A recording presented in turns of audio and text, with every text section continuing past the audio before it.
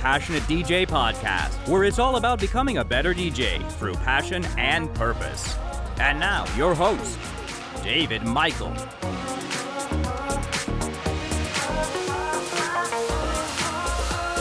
Hey, what's up, everybody? I'm David Michael from the Passionate DJ Podcast. Now, episode 100 was recorded live and on video. For those of you who are listening to the podcast through the normal podcast feed on your smartphones and so on, we tried to make sure that most of the episode would translate well into an audio-only format. But if you'd like to watch the replay of the video, you may do so at passionatedj.com/100. Now, before we get started, I need to briefly apologize to Kilma and Joe Pardo. They were both supposed to join us for the show. Now, during the stream, I say something about Kilma having audio problems, and it turns out the problem was on our end the whole time. So that's entirely my bad. I'm so sorry that the two of you couldn't join us. But I do want to thank you guys personally for hanging out in the chat room while we recorded and kind of interacting with the other listeners. I'm sure they really appreciated that. And, you know, the overall show was a smashing success. We had a whole lot of fun. We made several exciting announcements. We caught up with some previous guests from the show, including Mr. Shifter, Mike Donovan, and John Chappell. We took several audience polls.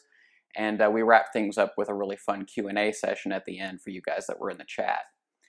These guests were awesome, from the pre-show all the way to the dinner that we had afterwards. And I really think that you're going to enjoy what they have to say. One last thing. The recording starts a bit abruptly. At the beginning, we had no sound for a minute or two, which kind of threw me off guard for a second. So I apologize in advance for the initial awkwardness, but hey, such is the nature of live shows. It's happened to me before while DJing, and I'm sure it'll happen again, but the show must go on. So overall, we had an awesome time. We had a great 2-hour conversation, and we had a really good time just interacting with you dedicated listeners who joined us in the chat room and watched us live. So thank you guys so much for 100 episodes of the Passionate DJ Podcast, and here's to the next 100, where we will continue becoming better DJs together through passion and purpose. And now, I present to you the episode 100 live show. Oh, there we go. Was that you?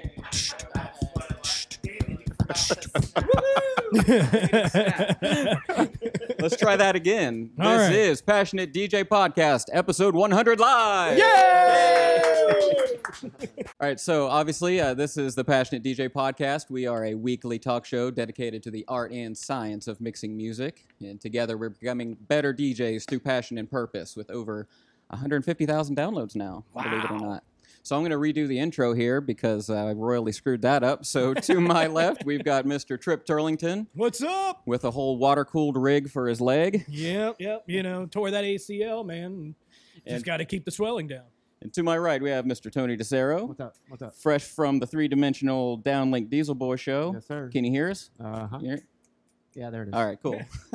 Thank you for joining us for our first live web stream. This is amateur hour. We're just figuring it out as we go. So, okay. Is Kilma in the room? Yes, she is, David. Hi, Kilma. Hopefully we can talk to you here in just a minute. I don't know if her sound's working or not, but we're going to have a whole panel of special guests. We've got several people here in the room. Let's try to bring Kilma on and see if that's working. Can you hear us, Kilma? Okay, while we're waiting for that, let's go ahead and do our first poll. What's the first poll? All right. We want to ask some questions to you guys and gather some info. Yeah, Mo's Yes, here. yeah. Jeez. Yeah, don't mind me, guys. I'm just here doing all the heavy lifting. So if you guys take a look at the question portion at the bottom, there are several polls listed, the first one of which being, which should our next Pick 3 episode be? We're going to let you guys pick that out. So if you guys can hook us up and give us some ideas, we would be more than happy to let you dig into our crates. Yeah, so for those of you who are not familiar, the Pick 3 series is where we all, the hosts, each pick 3 different tracks under some theme. So we did a hip-hop one, we did a couple different variants of that, favorites, you know, tracks that are important to us for some reason. And we just finished Mo's Crate Invasion version, which is where we basically throw us under the bus and make them answer to whatever we randomly pick out of their crate. So now that we've done all those, we're ready to get back to the normal format, and we want you guys to pick out what kind we do. What are the options? So what we have listed here for your choices are the guilty pleasures or cheesy tracks. You know, those kind of Oh, that'd self-explanatory. be fun. Top 40. But I guess maybe that would be top 40 relative to us because I don't listen to the radio anymore. So B-sides, that's a little bit more challenging because most people don't actually buy albums anymore. But I would kind of categorize that as one of those tracks that is on the album, but probably didn't get a lot of play because of the fact that there were one or two other tracks that got predominant play. It's like pop on the radio. songs, but Yeah. B-sides of pop artists. And lastly, we have tracks you have no idea that I listen to. And that can be pretty So vague. off the beaten path stuff? Yeah. Okay, cool. Totally. All right, if Kilma's having trouble getting her sound working, let's go ahead and introduce our panel here. Mr. Mike Donovan, Camera right here. right here. There you are. How you doing, my friend? Good. Welcome. Thanks. Glad to be here. Thanks for having me. So you are not only a DJ, but you've gotten really involved in the promotional aspects of, especially with Deep House, and we talked about Volume the last time you were on. Can you give us just the elevator pitch of what Volume is to remind our listeners? Volume Deep is just a deep house, basically a house series, but I've tried to focus on deep house. But it's about every 8 weeks, 8 to 10 weeks, typically on a Friday. Bring in a headliner, house DJ, and bring in some regionals and locals. But it's just a deep house series that's been about 2.5 years now. Awesome. Yep. Mr. John Chappell, This guy. Hey. Camera's there. Okay. Hey guys. who are you? I'm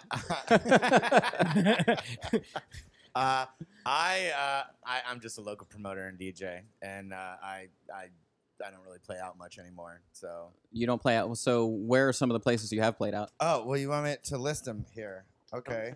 Oh, you've got notes. Don't say just because you're a staple of the scene here. Well, I Absolutely. mean, I appreciate it. I still run an EDM weekly up at Therapy. Let me just go ahead and list these right here. Sure, yeah. All right. I've played a service elevator in an abandoned refrigerator warehouse. John I'm wrote his whole doing, resume. I'm actually doing a Midwest tour of every, I think, nine or 10 storage closets in every Econo Lodge. And I played a really good show with Mike here in the walk-in closet in the guest room of my stepdad's house. Nice, So nice. he wasn't happy about that. A nonfiction section of a feminist bookstore. The basement employee lounge at the VA Center, and the deep end of an empty pool at the Miami Valley Rec Center. So Busy schedule. Yeah, it's I'm all around. We appreciate your dedication for bringing your entire resume with you. That's amazing. How did you even find time to meet us here? Man? I took a Wow. break I from, thought the employee restroom at the Marriott. Wow. So. Mo is our resident mobile DJ, but I think you've got him beat. Yeah, but John's way more places than I possibly would want to go. And then to his Gross. right, we have How do I follow that? Mr. Shifter. Should I introduce you as Mr. Shifter? If you would like. I would like. I'm Jack, aka Mr. Shifter. Long time ago, I was Shapeshifter in the late 90s. Then I changed my name because there was a drum and bass outfit that took the name and got really, really big. Right. I was like, God damn it.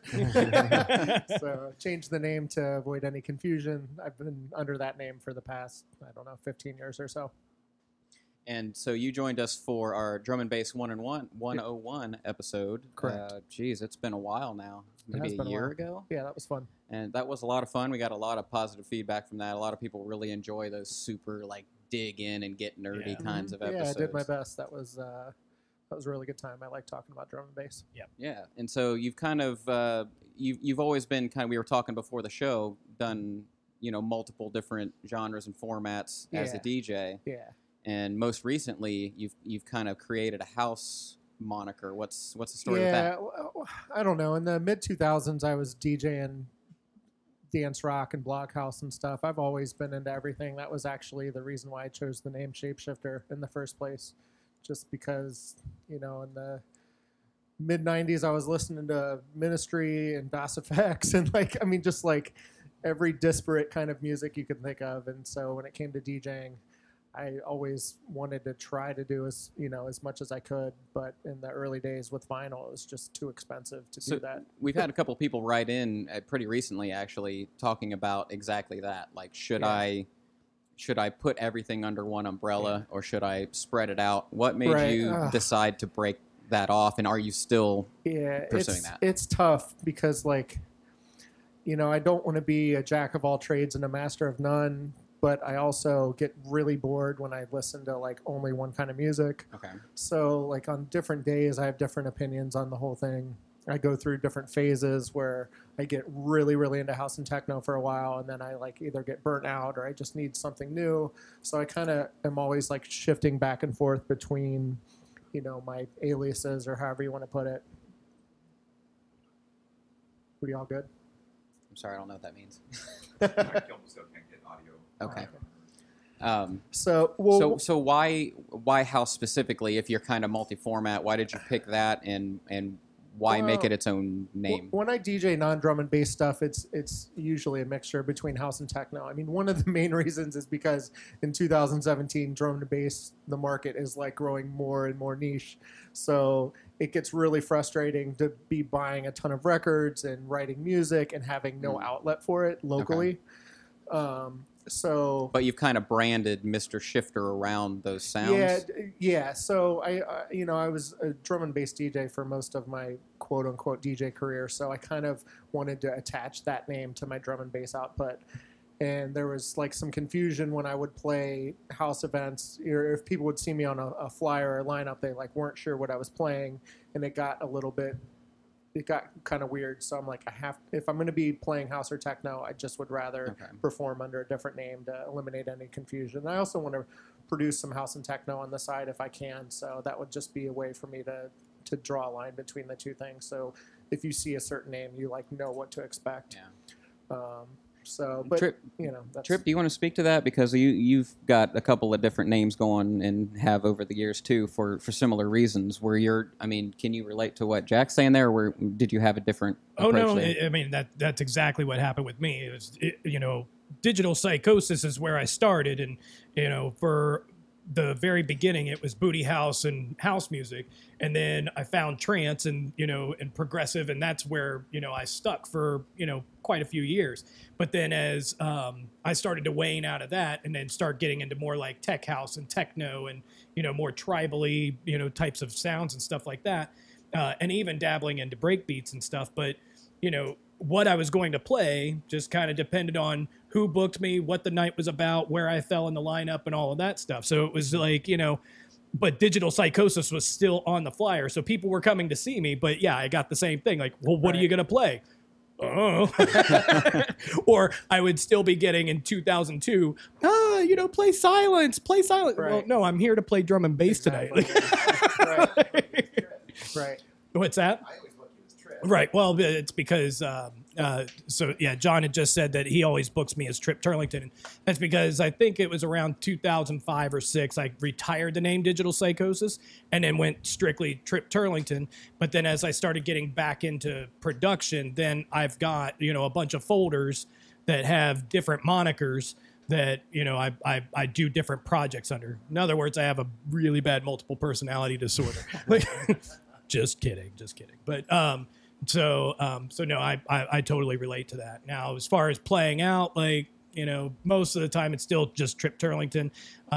But recently I've been telling people, if you want to book me for tech house or techno or progressive, something like that, then book me back under the Digital Psychosis name. So.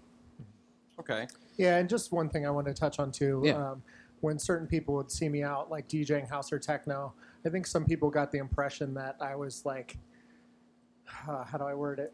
Selling out kind of thing. And I'm just I love any music that I DJ. I totally stand behind it, and I love. I would never, just jump on a bandwagon just to get a gig or something like that. But like I said, in 2017 and Columbus, Ohio, the drum and bass market, Yeah. Right. and not in South London. So it's extremely limited. So I have a lot more opportunities to play worthwhile gigs when I'm DJing house or techno. And it's just a lot more rewarding in that sense. But I'd say like my production focus is like 90% on drum and bass. So it's too bad that we Kilma can't get her sound input working, because she went through this almost the same exact thing, but her approach was she was a drum and bass DJ and then stopped it entirely and like reinvented herself as an artist. Mm-hmm. And so maybe she can submit something to tell us why she took that approach instead of splitting off. Yeah, there's no one right way to do it. Everyone's different. Everyone has different tastes. Right. But it's just kind of like what has worked for me, and I don't know, keeps me happy. Everything okay over there, Mo? We got people chatting in the room. No, it's kind of ironic because Kilma just literally typed what you Did guys she? were saying right now.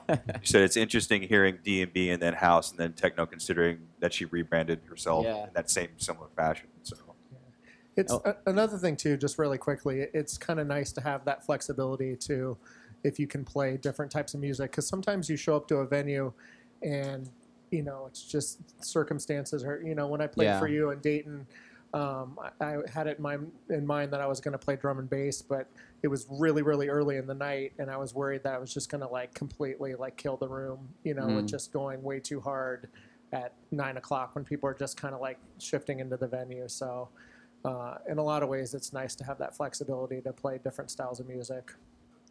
So. Kind of speaking to this shifting around of branding and approaches, Mike, you've recently kind of, I wouldn't say rebranded Volume, but kind of made some changes to the way you run it. What was the motivation behind that, and is it working? It's kind of hard to say. Like, I guess the reason why I did it was just kind of timing. Like, gosh, it's kind of a tricky question. I think I wanted to simplify it just a little more. Like, I was doing a lot the artist profiles, which I still want to incorporate, but. So I think I just wanted to simplify it a little bit more. I don't think it needed to be Volume Deep House Fridays. I just needed to take it to Volume Deep. That's the hashtag. That's what people kind of refer to it as. I kind of just wanted to just strip it down to the bare bones of it, and really just wanted to simplify. Less is more. Yeah. Yeah. What was complicated about it? Was it the approach and the whole mechanics of it, or are you talking about like from a branding perspective? I think. Well, I think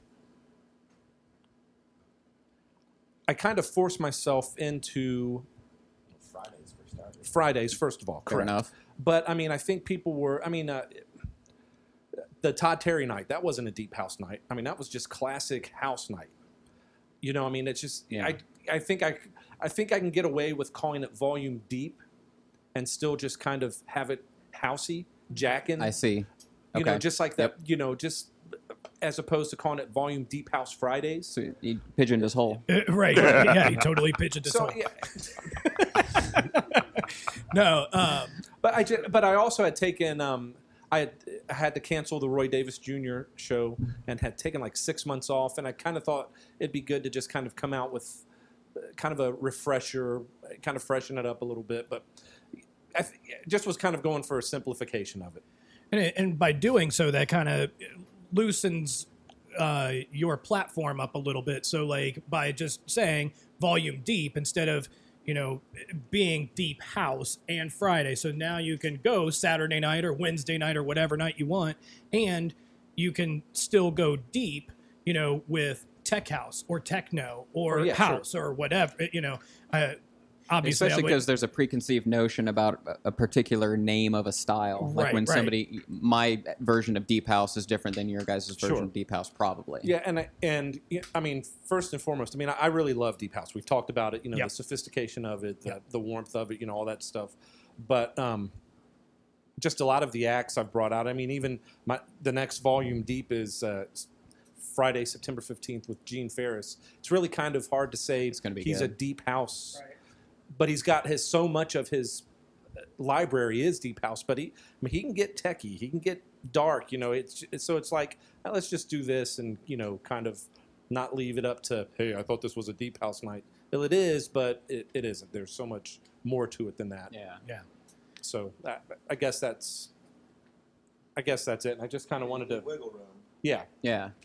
And for me personally, I just wanted to do a little less graphics. Like it was just getting it was getting hard. Like to The graphics just, I don't want to say they make the show because they don't, but they've become such a part of it. Yeah, you like know? I didn't do for the Brett Johnson show, which is another guy that was, if you were at that show, he was so techie that night. Like there was so much acid and tech. There was like so much techno and house, and he was beautiful. But and you wouldn't want to bump that out because it's deep house Correct. night.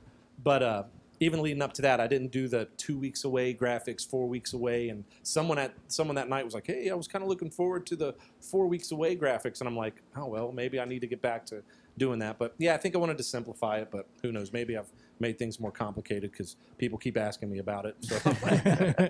So, So Tony and Billy with Three Dimensional, they kind of have branded around this multi-genre big show kind of thing that they've got going on, and you've got the niche deep dance music thing going on, and then John, you've got EDM Tuesday, which is like, is it fair to say almost intentionally devoid of branding, right? Because it's kind of an open format. Actually, yeah, specifically. Like I told Tony a long time ago when I did EDM Tuesday, like I specifically didn't want to flyer it. I wanted it all to be word of mouth. I didn't want to charge. It was just... Actually, I would say that like out of the three of us like emerging and stuff, like we all have very specific models that not only don't interfere with each other, but it actually works in tandem with each other. Yeah. I do the weeklies for the local DJs to like get out of your basement, get into the club. A lot of DJs are discovered at your night. Right. locally. Yeah, and then Mike does like these regionals that nobody really gets to see unless they travel. And I've always said this. I haven't told you this. I feel like Tony does like shows that you would see at a festival, but you're not at a festival. Like big, awesome, huge. Lots of lights, like awesome. Like this shouldn't even be happening. Yes, in like this town huge shows. Yeah. Right. And he's Huge. like, and Huge. huge.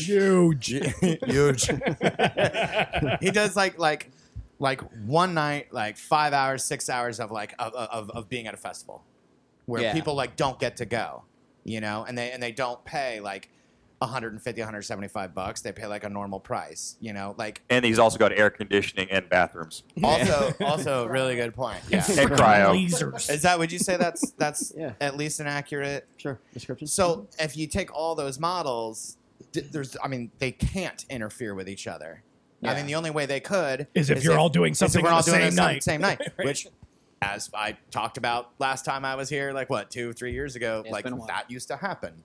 Yeah. So- They all Stepping feed off on of each each other. They all feed off of each other. Yeah. Do you still have problems with that now, Tony? Do you end up like accidentally stepping on toes? And now that you guys are throwing these really big shows that have a gravitational pull from out of town, has that gotten more difficult? No, I say because no. I try to reach out to everybody to make sure that, when we get an offer for a date, that nobody else is throwing anything at that time. And even if they are, sometimes there's no other chance or no other time we're going to get this offer again. So, I do try to communicate with everybody. Yeah. And he already knows Mike and our I talk all the schedule, so- time. I know John's schedule. Obviously, it's every Tuesday, and I've gotten many of DJs to open our shows from EDM Tuesdays.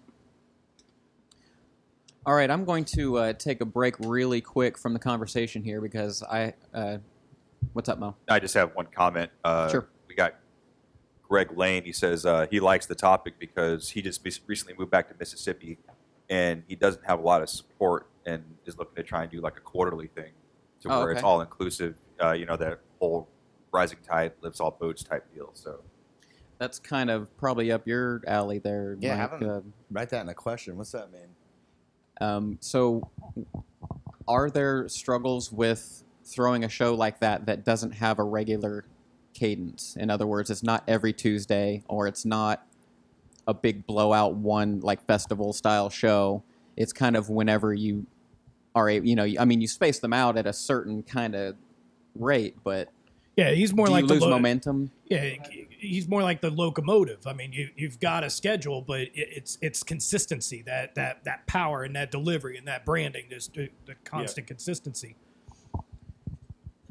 I guess I'm kind of having a hard time with the. Yeah, the sorry, question. I'm kind of all over the place. I was just wondering if you find it trouble to keep the momentum going without doing like a weekly or a bi-weekly or something like yeah, that. sure, that's there. I mean, there's that chance. I mean, that's why I try to keep it every other month, or or try to go at least worst case scenario quarterly for a year. But and you have a strong online presence too, which helps. correct, and there's a root root of a community there that kind of looks for the next volume and stuff like that. So, and they know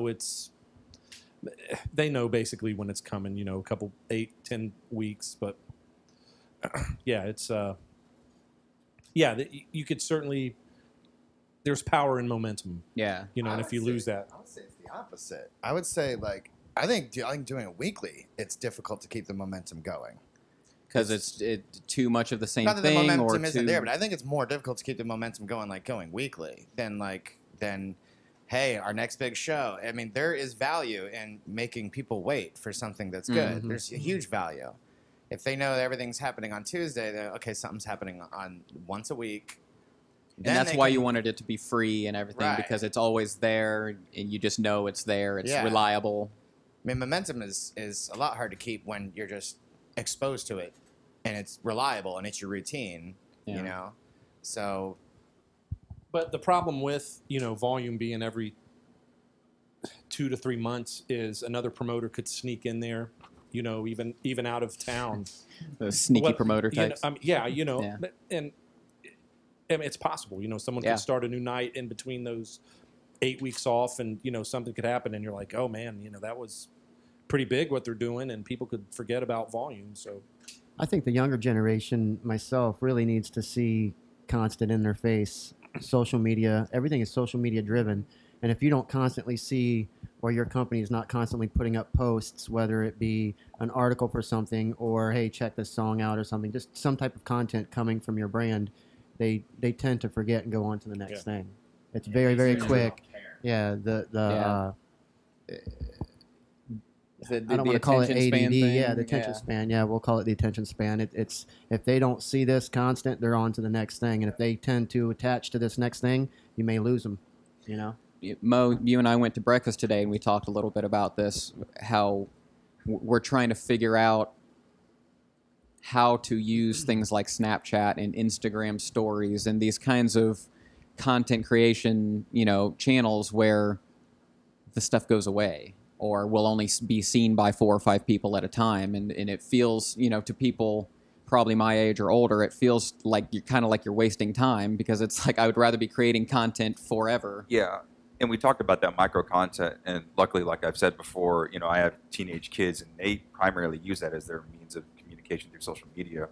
Me, the 43-year-old guy, I don't really think it's that cool for me to see, putting my uniform on, driving into gate, but I don't know. Maybe it works for some people. Maybe that's interesting because it's just little tidbits. And like you said, if they're only taking 10 seconds to see what's going on, then it's easier to digest. Where they don't maybe feel because like I'm older, I'm so attached to seeing something more significant. They're willing to waste 10 seconds at a time rather than 30 minutes to figure out whether or not they like something that they're watching. Yeah, and I agree, because I've been doing little niblets like that, kind of testing it through Instagram, where I'll post pictures of me walking my dogs, or I'll post pictures of me barbecuing, and 20 likes here, 30 likes there. So yeah, I think there's some legs to it. If you look at some of our recap videos, or anybody's recap videos for that matter, they're 30 seconds most. It's you go past that, and people. Thank you. Thanks, Caleb. But let's drop the Sasha one in the show notes. By the way. Yeah, for sure. If you put it longer, 30, 45 seconds, people their attention span goes, and they don't want to watch it. They're on to the next thing. That little change. Mm-hmm. Yeah, I mean, we had a minute. I think it was a minute and a half video, and we narrowed it down to 45 seconds. It was an amazing video, but just nobody wants to watch a video that long. They want to get to the point and be done with it and on to the next thing. Yeah, I've got some friends that run YouTube channels and stuff like that, and they all say the same thing, that the average attention span, even for like things like tutorials where people are like going to try to learn something. Yeah, if you don't have it compacted down into 2 minutes or less, people they don't even watch. Most people don't watch the whole thing. And a lot of channels like Facebook, for example, they start autoplaying the videos and they autoplay them on mute for obvious reasons, but then for us as DJs, it's like, okay, how do I get my little slice in there, and they're just going to scroll past it. And, somebody would scroll past, me playing on this booth right here and say, oh, okay, he's DJing, and scroll past and might not realize, hey, that was cool music. Or, it's just, there are unique struggles to people who are promoting audio, I think, when it comes to social too. To go back to volume real quick, like a lot of it's built and based around like me personally. Like Fridays work, as selfish as this sounds, Fridays work best for me. Every other month works best for me. And hopefully that jives with, my market and they're able to come. But, I would actually like to do once a monthly. I really wish it could be that, but I don't have the time or the resources. But one of my favorite events was First Friday, always. I looked forward to that every month, and I think there was something about, hey, no matter what's going on, I know that First Friday, go out, good lineup. But what's so different for you guys, though, is you guys had the First Fridays, the one-offs. That's, if I could just focus on every, once a month, I might be able to do something like that. But but ultimately, the reason why I pick Fridays is it's hard for me to recover. Like I need Saturday and Sunday to recover. If I'm up till 4 or 5, if I'm up till 4 or 5 in the morning, like on a Saturday, I'll feel it Monday when I get back to work. Yeah. Those cherry cokes kill you, don't they? Yeah, just staying up. I mean, shoot, it's hard, man. Well, Mo and I went out to Tony and Billy's three-dimensional show last night. Well, you were there too, Mike. I was telling Mo earlier I had 2 beers and I felt them this morning. I'm like, I can't even do it anymore. Like, I want to ask Tony about what he just said. Was that exhausting for you? Last night? First Friday. Oh, First Fridays, absolutely. Absolutely. Did you feel it like immediately? Were you like, this is a lot of work? Because you had your irons in. We started off with 8 18s, and 2 of those were therapies. So we had to bring in 6 18s every month. Venue. I don't mean physically exhausting. I mean like every month we have to have this while you had other shit going on. Yeah, it was because mentally you were still and doing the stuff you're doing now. Finding 6 artists to Right. paint during the show. Oh God, that's 5 right. different acts every month that are completely different from different cities. And you still got Yikes and Snowed In. Right. Yeah, and putting the right people in the right slots for the show. It was a lot. Saying if volume For 2 guys. a monthly to where I didn't have to worry about one-offs, I might be able to not get burnt out by it. But Yeah. I feel like we haven't heard from Jack. I'm also a promoter. I was gonna say. I am. Well, no. I was gonna say Yeah. because I mean, for what we were talking about before with the drum and bass market Yeah. in the Midwest right now. Yeah. It's becoming more niche, but It's tough. you've But, been driving that in yeah. Columbus. Well, you and Cleveland and Cincinnati have both kind of fallen off the map. right.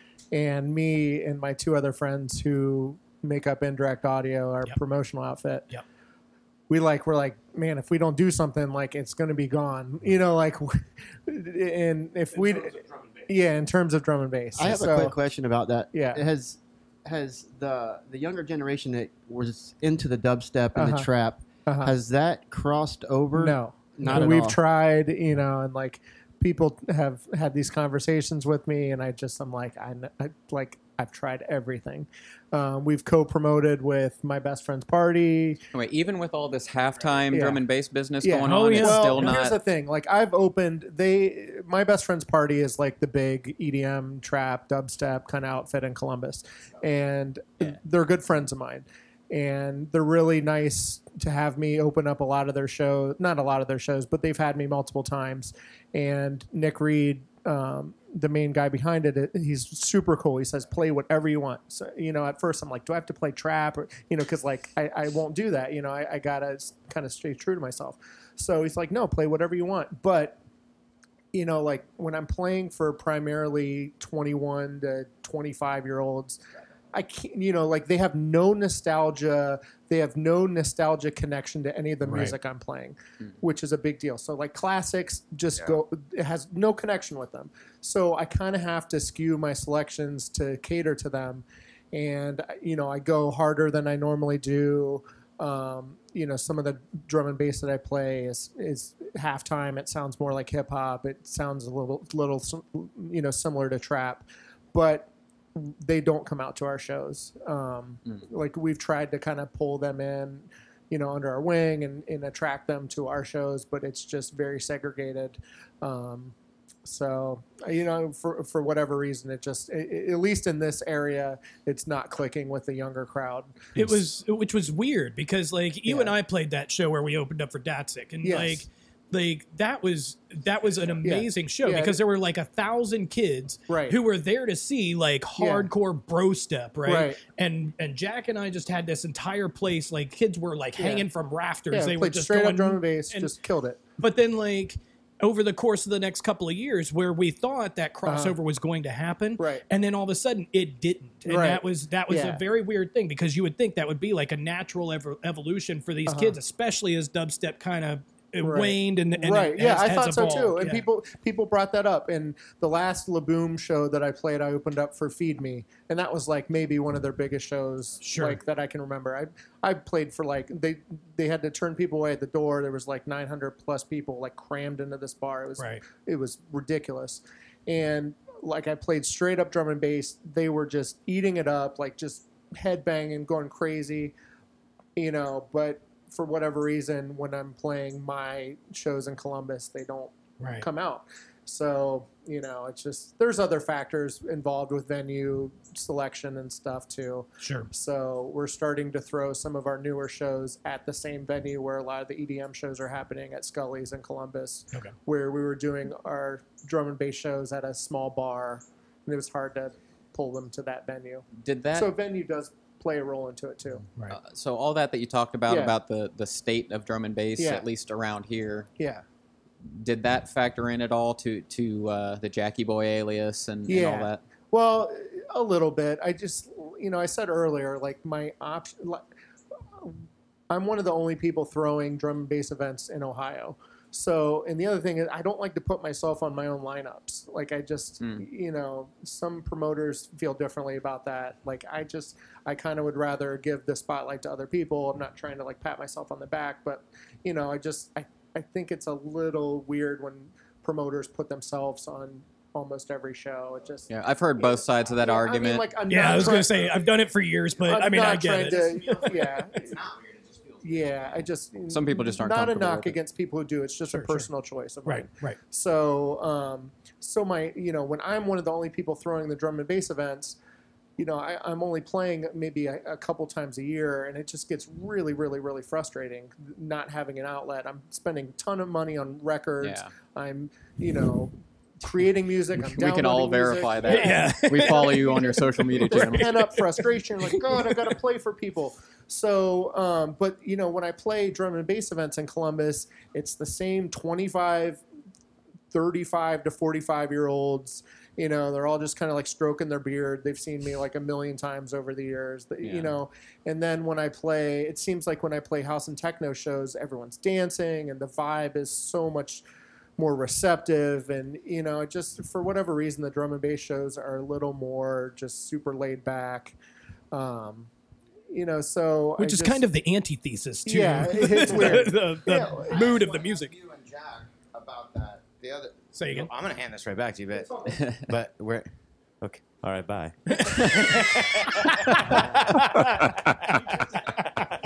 He's like, that's good. Ask your question, asshole. The other guy that was supposed to be here, Steve, he had always told me, he told me this back in like 2008. He took me to see Phantom 45, and that was my first, not just drum and bass show. That was the first time I ever heard drum and bass ever. And I was like, what is this thing in my ears that is amazing? Right. And it was packed. It was huge. And he said, drum and bass historically always exists on a wax and a wane. Yes. And at that time, and this was again 2008, it was clearly on its peak, and then it dropped. And then it hasn't been up really since. I want to know like what if you guys agree, and if so, like why did that happen? Why has it not come back? Just real quick, I want drum and bass shows for EDM Tuesday. Real quick, I got to say that probably fits the description, or most genres would fit into that same description, right? Like the cycle. Absolutely. All genres of music have gone through different phases, ups and downs. Like he mentioned 2008, like I think it was maybe like 2006, 2007. I just had gotten really burnt out on drum and bass. It got really formulaic. It just kind of was at a low point in the overall like 20 or so years, that it's been around. And so that was like when Bloghouse and, the Ed Banger stuff was just like blowing up like crazy. And I was just like, I'm going there. And like the first couple of shows I was DJing Dance Rock and Bloghouse and stuff, I had, when Mastercraft was like, coming out at the time, like I never had so much fun DJing for crowds. Like everyone was just like, going absolutely berserk. And so I took quite a few years off from drum and bass in that time period just because, and then I came back to it. I just, Bloghouse kind of had its run of like 4 or 5 years. And then I felt like drum and bass kind of was like back on the upswing. There was some new trends coming out at the time. And there were some like fresh sounds at the moment. Some new producers came around to like inject some life into the genre. I'm like, oh, I like this. And so I kind of went back to it. So I'm going to I'm going to make you blush here and say that you're one of the best drum and bass producers I've ever heard. Yep. So when it comes to production, do you see these same kind of trends that you're describing in the local scene, and as when it relates to you as a DJ, do you see that in a global sense? Because you've had releases on labels all around. Right.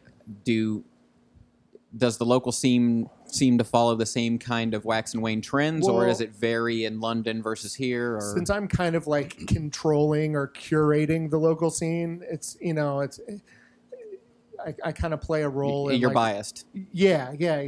But I am and I'm not. Like I've always been kind of into everything. Like even with drum and bass, like my early drum and bass days, I was just like playing, really hard, dark stuff. And then in the early 2000s, I started playing, soulful drum and bass. So I'm not discriminatory when it comes, drum and bass is kind of a unique genre, and like it has like drastically different, I know house has like deep house and jackin' house and disco house, swing house, yada, yada, yada. But drum and bass has like drastically different cutoffs. And I've always kind of been into all the different styles. So really, when it comes to like curating the shows locally, it really honestly comes down to what tours are coming through at the moment. Like I can't really pick and choose who I mean, I can to a degree, but I have relationships with the U.S. booking agents for, large groups of drum and bass DJs, and they just email me on a regular basis, in the next couple months, so-and-so and so-and-so and so-and-so is going to be coming through. Do you want any of these guys? And then I have to factor in, can I afford this guy? And other factors. So I don't know if I got off the rails with the question, but I might have. I just kind of wondered if all that. So, when you're producing drum and bass, does it follow the same kind of trends when it comes to popularity and which styles? Like, does it affect the stuff you produce, the local scene? To a degree, yeah. Not the local scene doesn't at all, really. It's more of like the global kind of trends and not that I try to hop on trends or anything like that, but I also want to make music that's going to be recepted well, you know what I mean? Like, I'm wondering if drum and bass has this issue globally instead of just here, and I keep hearing this over and over again from other people, so it seems that it's kind of universal. Yeah, well, unless you're in London. Yeah, right. In the last like in the last like 4 or 5 years, drum and bass has taken kind of a drastic shift towards halftime drum and bass, which is, drum and bass is 174 beats per minute, Can I ask you a question? Yeah. Is that just like cheating and not calling it dubstep? No, because dubstep's 140 beats per minute. Right. So a lot of people get that twisted. Yeah, I mean, it's pretty much straight up hip hop. Right. Okay. I mean, if you double... Is that just cheating and not calling it hip hop? No. because there are production techniques involved, especially when it comes to the bass lines. And just, I mean, there's obvious similarities between halftime drum and bass and hip hop, but you know, it doesn't sound like something out of New York or LA typically. You know, it mainly has to do with the bass lines and the production techniques that make it a little different, if that makes sense. Yeah, and plus the less focus on the vocal delivery Right, instead absolutely. of hip hop. I assume. Yeah. I mean, it's almost Not that that's not there. There are vocal tracks, but you know, it's very similar to instrumental hip hop. Well, like if instead of saying is it just cheating and not calling it hip hop, if you'd have said grime, then you'd had a little bit more of a foundation to stand on, because I mean that whole grime UK like hip hop scene, a lot of that is rooted with the beats sounding a lot more like the halftime drum and bass than it does our version of hip hop. Right. Well, you know, Tony and I, we've talked about this too when it comes to techno and tech house and progressive house, how those sounds, you know, today's techno is a whole lot like the progressive house of 10 years ago or so. Yeah, and now, I mean, drum and bass, you know, the halftime stuff is kind of like, I mean, it's still having its run or whatever, but now you're just getting into like all kinds of blurry genre lines, and I kind of like that. Just because I think there's a market for like any kind of style within drum and bass. So it's all kind of still relevant. Like you can still make soulful drum and bass. You can still make really techno-y drum and bass. You can make the hip hop sounding drum and bass. Like it's still all supported. Just some people like it all. Some people only like certain styles.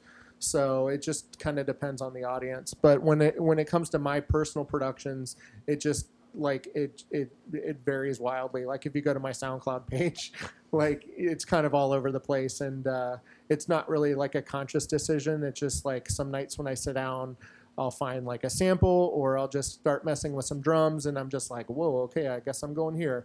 How do you sit down and not create trance? Because that's what keeps happening to me for some reason. It just comes out. I can't help you there. I haven't figured that out yet. Turn off the arpeggiator. Perfect. All right, real quick, I want to get this announcement in because this is big for me. Before we do that, Mo, do you want to go ahead and announce the next poll? All right. I actually just sort of created this one based off some of the feedback that's coming through. And this is coming as a result of... Where do we go? Whatever. The question is, what type of music would you like to see another 101 dive episode into? Because based off what Jack said here, there's a lot of people wanting to know a little bit more about, we said, house, techno, hip hop / rap, trance, and other. Right now, house is in the lead, as it should be. House is in the lead. Okay, I've got 2 of those secretly in the works, but none of them. They're both more specific than that, so that'll be very revealing to see where to aim next. Cool. So, I'm looking forward to that. Yeah, and I had a question. For Jack, because of the D&B episode that we did, you know, we approached it and tried to market it as a 101. Here's your primer. And, you know, I think we had a lot of really good conversation, and as much as I love drum and bass, I learned a lot from it. But it had a certain element of controversy to it once that episode went live within the drum and bass community. I mean, if you do a house one, you do any genre, you're going to have people, no, this was the first person to do this and that. And like I had Facebook messages. I'm like, so that stuff gets so subjective. So that's my question for you is that, so I know that there were a lot of people on like different social media outlets that were like, you forgot blah blah blah, you forgot blah blah blah. Like one of the biggest ones was like people were complaining AK a lot. that you focused on a lot of AK 1200, but left out Soul Slinger. Soul Slinger, I knew you were going to say that. So was there? I mean, other than we were just trying to, collect some information to introduce it to the person who knows Right. nothing about drum and Right. bass. But was there a particular reason that you leaned more one way than the other? With or- that particular subject. Yeah. I mean, it's really just based on facts. Sure. I mean, Soul Slinger was instrumental, and I'm not going to like wax poetic about that right now. Right. But like, Soul Slinger was instrumental into bringing drum and bass over to the United States from overseas. But if you want to go back into the episode and listen to it, I'm not going to reiterate it right now. Right. Episode Yeah. 34. Thank you. Mo It- didn't even look that up, by the way. AK-1200. He just Right. But I'll just leave it as like it's subjective. Like Sure, there's sure. not one right or wrong answer. They were both instrumental in bringing it over here. Right, Also, it's like And I don't like some people like to obsess over details like that. Oh, yeah. I'm not really like a debater. I just But you know what I gotta say, I did see where Dara totally like just confirmed it. he like, had my back. Yeah, And like, he's from New York, where Soul Slinger's from. right. So if Dara can listen to an episode and yeah. totally validate everything and tell everybody just shut Yeah, up, He sent it me a was message good. on Facebook, gave me like the thumbs up. And, That's right. I mean, there's so much more stuff that could have been crammed into there. Right. But you gotta like parse. You gotta like have some brevity and. Well, You can't have like a 6-hour episode. yeah, I was going to It say, what would've do you been a want it for an 3-part hour-long touch on show? like the main points. Yeah. And that's a genre that's relatively young too. Yeah. As compared to like house and techno, where you've got like a whole nother like 10 years or so. Right. And a whole lot, more history and key players. You've got Detroit and Chicago and, yada, yada, yada. Yeah, So yeah. I don't envy whoever has to explain that.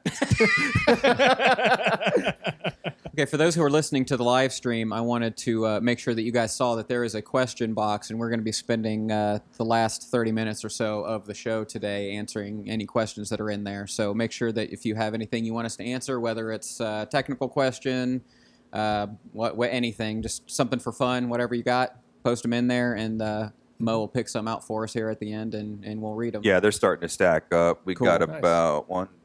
about 6 so far. Okay. So keep them coming, folks. So here's our first big announcement. Coming probably by the time this will be published, it's not up for the live stream listeners yet, but by the time this will go live on, I think the 17th is our published date for this episode. I believe so. We will be launching the Passionate DJ store. Finally. I've been working on this for literally years. Mouse pads. Not for nothing. Coffee mugs. Yes, Bring them yes. on. That's right. The circle logo helps for the Frisbee. Yeah. Right. By the way, this is largely thanks to you, Mike, because your designs are all over this stuff. So. Nice. Very cool. Obviously, the shirts we're all wearing right now, for those of you in the stream, you can see them right now. This was designed by Mr. Mike Donovan. Well done. And I've got a whole line of like custom designs too, not just logo stuff. And so I've got a couple examples here. Now this here is called Moonlighting. Ooh. my favorite. So are you able to see that in the stream, Mo? This way? Hold this. Okay. You got it. And so basically the idea here is this started out as another shirt, which I'll show you in a moment, but the designer came up with this and I liked it so much that I kept it too. And it has for those who are listening at home, it's got a moon cut out that looks kind of like a spinning record, and it's got the, what's the arm. word? Tone arm, thank you. Tone arm and everything, and then you've got a pair of lovers sitting here in the water, or in front of the water. Yes, it's lovers.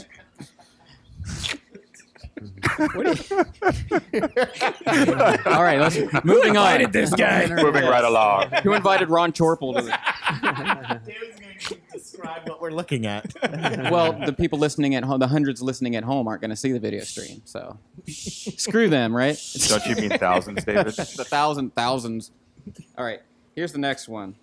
This one's all about hip hop.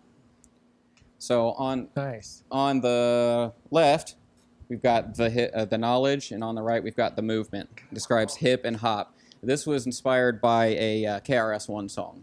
Nice. So, yeah, that's pretty cool. Cool. And then this is the actual. Now John's gonna make fun of me again because the actual words in it. Deep House is for lovers. So this is another similar design with the. Yeah. Got the lovers in the canoe, and the backdrop looks like a sky, but it also kind of doubles as a looks like a record. So Awesome. And then this one's kind of my favorite. So you guys have seen like the coexist like bumper sticker with all the different symbols. Yeah. Here's my version. Oh, So this cool. is USB symbol, headphones, record, CD player, turntable, laptop. I'm narrating this, by the way. Yeah, no, that's you got it. And is that a 303 Pair or of a controllers. 909 or something? Pair of controllers. What's the T? Controllers. Oh, okay. DJ controllers. Yeah. Oh. So for those listening at home, it's kind of similar to the coexist, symbol, bumper sticker, whatever it is, but better because it's all oriented around multi-format DJs. Can you give it to the guests so that way we Yes. can get a good screenshot of that? Namaste. Just hold it up. Yeah. And know that it's not a pee bottle, Kilma. That thing keeps creeping me out. Asking Chapel he's drinking urine. It's great. No, it's Kelman that said that. There you go. Very nice. Very nice. Cool. And then, of course, we'll have all the Passionate DJ logo, merch, and all that fun stuff. Even a hoodie, which I haven't even gotten that one yet. I'm looking forward to that one. Dope. So, cool. Yeah. Thanks, Yeah, man. great design. So, Well done, boys. and then besides the merch, that's not the only thing. You'll actually be able to do all of your basic DJ shopping on there, whether you're looking for controllers, mixers, any kind of hardware, all that fun stuff, headphones, it'll all be there. So check it out. Buy my stuff. Buy my stuff. All right. To kind of reel this back specifically into DJing a little bit,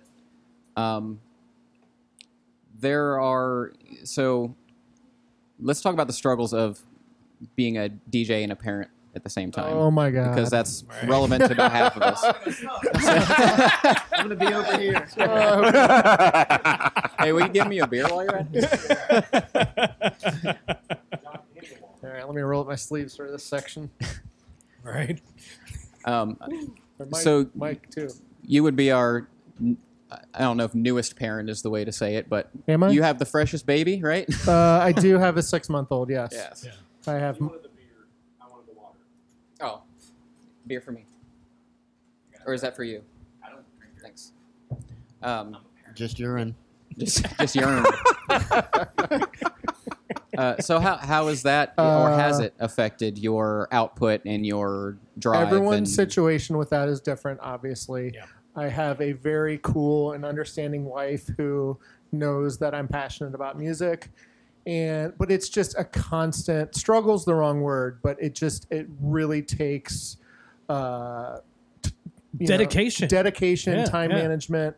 I actually just listened to a really cool podcast. Maybe I can find it and you can put it in the show notes. But it was a podcast by a guy named Resound. And the podcast was specifically about time management and procrastination with DJing. And it tied into a lot of things involved with parenting. And so just in the last couple months, I've read some audiobooks on similar subjects, almost like self-help kind of stuff, just to like keep my head right and to find ways to balance everything and not go crazy. So, I typically do most of my music stuff once my wife and kids go to bed, like around 8:30 or 9. Yeah. And luckily, my wife is just like passed out, after a long day of taking care of the baby. So, like, I don't feel Quote, guilty. luckily my wife is passed out. But you know what I mean? Like, I don't feel guilty about like locking myself in my quote unquote studio and working on music instead of like watching, a show with her or something like that. Yeah. So, I mean, we find our, during the weekends, during the day, we go to the park, we do sports stuff together with our kids. Like, Right. It's all about balance. You still got to. it's just all about balance. Yeah, But yeah. I'd be lying if I said it wasn't just like overwhelming and exhausting at times. Like last night, I was trying to finish a new track, and I literally was up until 4 a.m. And I used to be able to do that like with ease.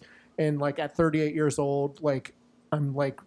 It just in the last couple of years, that's like drastically changed for me. Where I used to be a night owl, now like at 9 o'clock or 10 o'clock, I'm like, I really want to work on, I really want to finish that track I started the other night. But This is my time and I can't even do it yeah, right now. exactly. Yeah, yeah. And I'm like, I got to go to bed because tomorrow I'm just going to be like, I'm going to feel horrible and I'm going to have no energy. Yeah. So,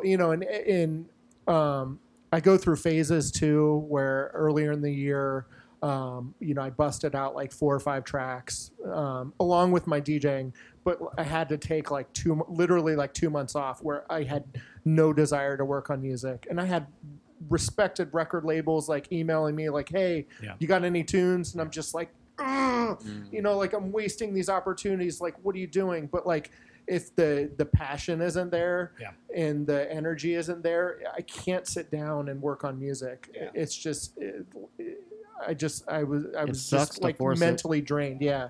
And then, but the cool thing is, and I've read some things on this, is like, it's like recharging a battery. And like, when I take the time off, I come back energized and I come back excited. And that's good, because I lose momentum. Yeah. I wish that I felt energized, but when it comes to production specifically, like I break the cycle and it's gone for a while. For me, like I think that's going to be like a regular thing for me. Like I used to produce with a partner years and years ago, and so just for the last couple of years, I'm doing everything by myself, so it's a little bit different.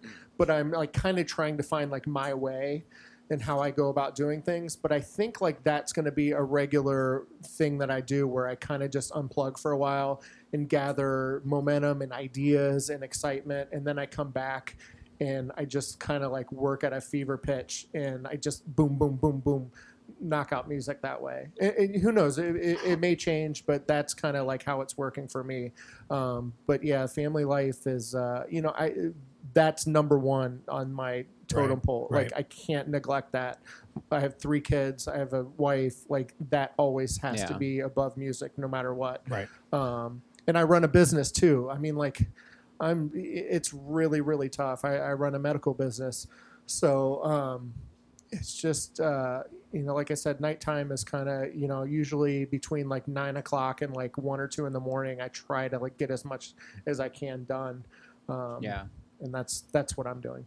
Mike, when you were here last time, we called your episode the 8th day of the week. Is that still how it feels? And have you kind of? I think Tripp wanted to ask something about this. Have you still found the time? Are you still finding the time on the 8th day of the week? And then you're also a DJ. Correct. And now, so are you finding the 9th day of the week in order to like? Be able to DJ and to, because you have young kids too. And to get out there and still be able to play other shows. The reason why I always say the 8th day of the week is because really it's just, I get so tired of hearing people say, I'm busy. It's like, well, me too. Right. We are all busy, all of us. Yep. We got to fit this in. We got to fit the club life in. We got to fit the leisure, the leisure hours in. We're all busy, so that's really kind of how it is. Jack and I, we've talked about this before. We could write the same pages to the same book because our lives are so similar in terms of I run a small graphic design firm out of my home.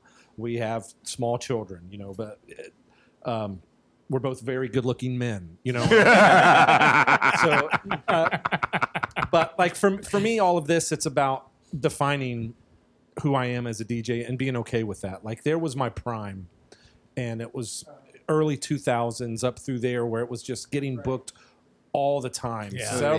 When you say prime amount of bookings or prime level of skill? I mean, because back then it was a very different scene in this region. I mean, not just here in Dayton, but in the region, so we're talking, a 500 to 700 party, a 500 to 700 person party was pretty average to small, whereas all of your bigger lineups, I mean, if you had more than 2 national headliners or international headliners, it was nothing to fill a place with 1,000 to 2,000 kids.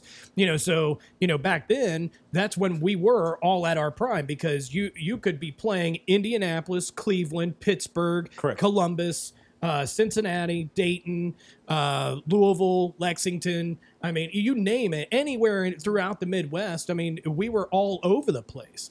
And, so yeah, back then, I mean, and it was nothing to be playing 3-4 times a week. Yeah, I mean, it's especially locally, we'd have Night Owl on Tuesdays. Right, and, Fight Owl. And then Wednesday, I think there was something in Cincinnati on Wednesdays. I actually had a residency in Cincinnati, at a club called 1200, I think. I think Edson Xavier was involved in that. This was years ago, and I would travel to Cincy every Wednesday night. Loved it. Nice little night. Mm-hmm. And then Fridays would be a pre-party somewhere. Saturday would be something. So there were months that I would play multiple times in a week. And now it's just kind of like, I know who I am as a DJ. You know, I think when I say in my prime, that's in terms of notoriety and playing out, like the amount of playing out. But I think in terms of DJing, I'm DJing the best I've ever DJed in my life now. I think I have an understanding of it, a little more thoughtful, a little more of a patient DJ. But so me being okay with where I am in terms of DJing, like I'll talk to a promoter and they'll say, well, you ever played this kind of event? Have you ever played out before? And it's like, no, Nope, never. No, that's okay. Pick someone else. You gotta stop doing that, John. But it's like, so, you know, I've kind of defined who I understand who I am as a DJ right now. So that makes the family life a little bit easier. But, you know, I met my wife in 2001, right after 9/11. So she kind of saw the peak of everything. You know, Gina peered into the, you know, she would go out from time to time and she enjoyed house music. She still does. So she knows what this means to me. You know, so if it's like, hey, I'm DJing here, I got a chance to throw this show. So I always get the green light from my wife. Gina's awesome. Both Ginas are awesome. Yeah, I was in just this gonna say regard. I could totally piggyback off of that Yeah. because, like, you know, I think a common thread there is that we all have very supportive spouses. You know, the rave thing was never my Gina's thing, like at all. Like, yeah, so Right. you know, but she saw that very early on for me that, you know, the writing music and the DJing and all of that stuff, that's been an integral part of my life for a couple of decades plus. So, you know, and she sees how that is that's a force that is fed in my life that, you know, I don't get from anywhere else. Like I have my family life, which is always paramount, like Jack said. And, you know, so for me, you know, family life fulfills a part of me, and then there's my professional life that fulfills a part of me, and there's something in this music thing that switch was turned on years and years and years ago, and it's never faded for me. So I still feel that, and my wife sees that, and she's very supportive in all of that. Real good, Mo. And personally, if it wasn't for that beautiful young lady right over there, Do you feel like who had talking bought about? me a mixer for my No? birthday Okay. about 6 years ago, my life would be a lot different right now because she gave me the ability to reach back into something that woke up a passion that I forgot that I had. Mm-hmm. You know, I made a choice to become a parent Right. roughly 18 years ago. And about 4 weeks, that young man's going to start playing college football. And like I said, if it wasn't for her, I probably would have forgot about that part of my life. Let's So get a round of applause for I love Mel you. Dingo. Just to piggyback off Trip really quick, I have a similar situation where my wife didn't come up with the rave scene. She didn't go to Same. clubs. So, you know, my situation's unique. You know, some people have everything in common musically. They go to parties or they go to events with their wives. Like, my wife is completely removed from everything I do musically. Not to say she doesn't support it, because she totally does. Right, exactly. But for Mine is me, too. it's really nice that it gives me that space. Yeah.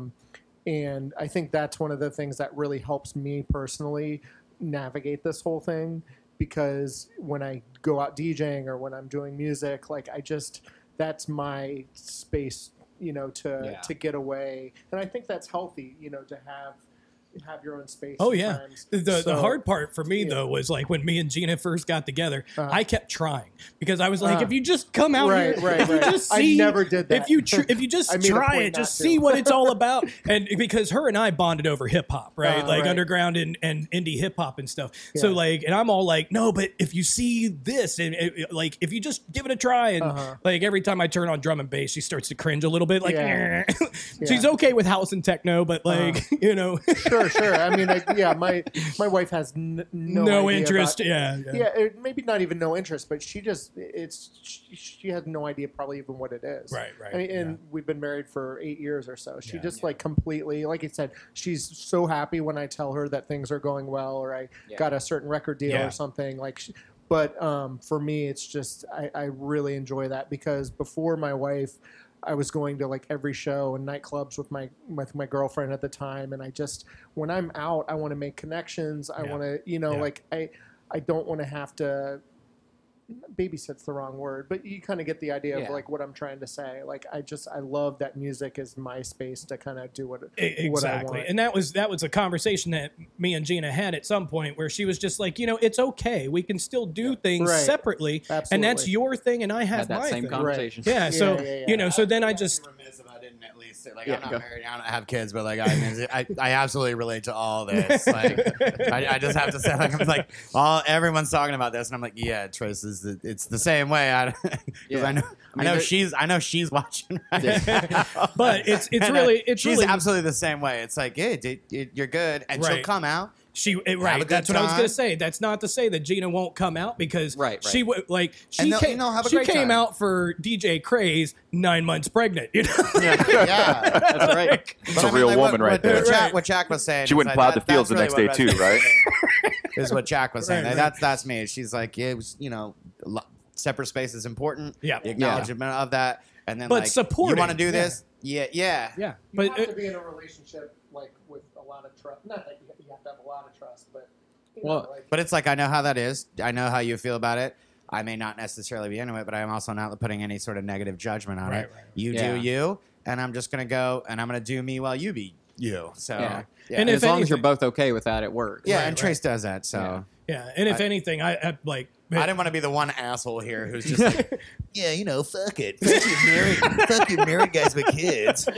Yeah, no, I mean, even like for me, like Gina is always, at least just poking me a little bit, because like I've got, in my studio, I've got frames of all of the things that I've had released on labels, and I've got one empty one, and she keeps poking every so often, like, hey, you still got one empty frame. You still got one empty frame.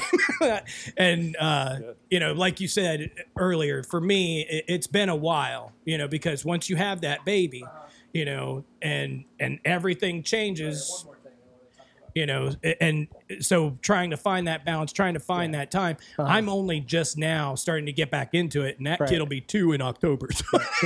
One of the other things that I really wanted to touch on is, like was mentioned a few minutes ago, I don't have any like regrets. Like in my 20s, I DJ'd my ass off. Yeah, right. I DJ'd at raves. Like I did the damn thing. So like now everything is kind of just gravy. Not to say I'm not motivated, but like that there's some comfort in that. Now music for me is just like a creative outlet first and foremost. Right. So like I'm content just like writing music, and like if nothing happens with it, like I'm cool with that. Or like it ties in with DJing too. Like I could just like do mixes and listening to music, and I feel like that's kind of nice. Like I don't feel like I have to prove myself. So I think that's also something that helps me balance everything. Yeah, like I don't feel like I have to blow up. I don't have to be the next EDM guy. Like I just love music, and I'm happy doing music. And if I get a record deal, or if something cool happens, like that's all just awesome. But it's that sense of accomplishment when that happens, but it's not that your world revolves around it. I think a lot of DJs really struggle with, craving acceptance and adoration, and that can be really, really dangerous when you don't receive that. It becomes depressing, and you feel like you're not doing things the right way, and if you're not blowing up or you're not playing bigger shows, you're a failure. Right. There's a John Chappell quote about this. It becomes one big "I'm famous in Dayton, Ohio" fest or something. That's what you said in our first. I said what? I said something about that when you were here the first time on the show. You said it becomes this big popularity contest of who's the biggest in Dayton or wherever you are. When last time I was on here, I was talking about a situation that was like it's not existent anymore. But it's about like. I mean, to give an example, it'd be like some kid comes in, plays a show, then plays another show, and then suddenly they're at such a more or less boring point in their life, and they see, oh, look, this is happening. I want to achieve that. What they don't realize, though, is that like it's just Dayton. We're just kind of doing what we love. This isn't for Right. fame, you know. And, Yeah. and it's like, and it's like this isn't for fame, and that's what, because you said earlier something about Cincinnati being like off, like just off. With drum and bass.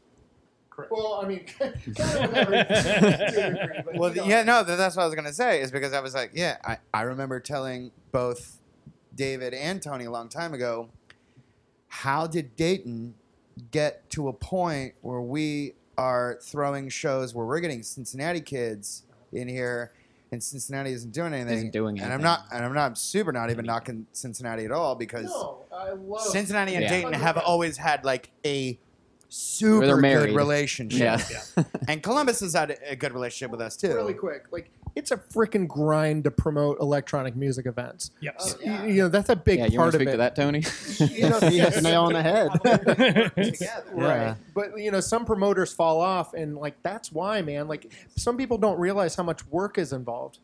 Yeah, that's one of the reasons I don't throw shows anymore. I mean, I threw shows for a decade plus with my buddy Jason Naughty Groove, and yeah, I mean it's a thankless job. There's not a whole lot of money in it, and even when you have like the big one, well then it's like, you know, then everybody's either trying to knock you off of some, you know, pedestal that they think you're on and by outdoing you, or you know, there's always inter crew drama and stuff like that, and it just, I don't know, it the juice. I love this line from a movie. The juice just wasn't worth the squeeze, you know.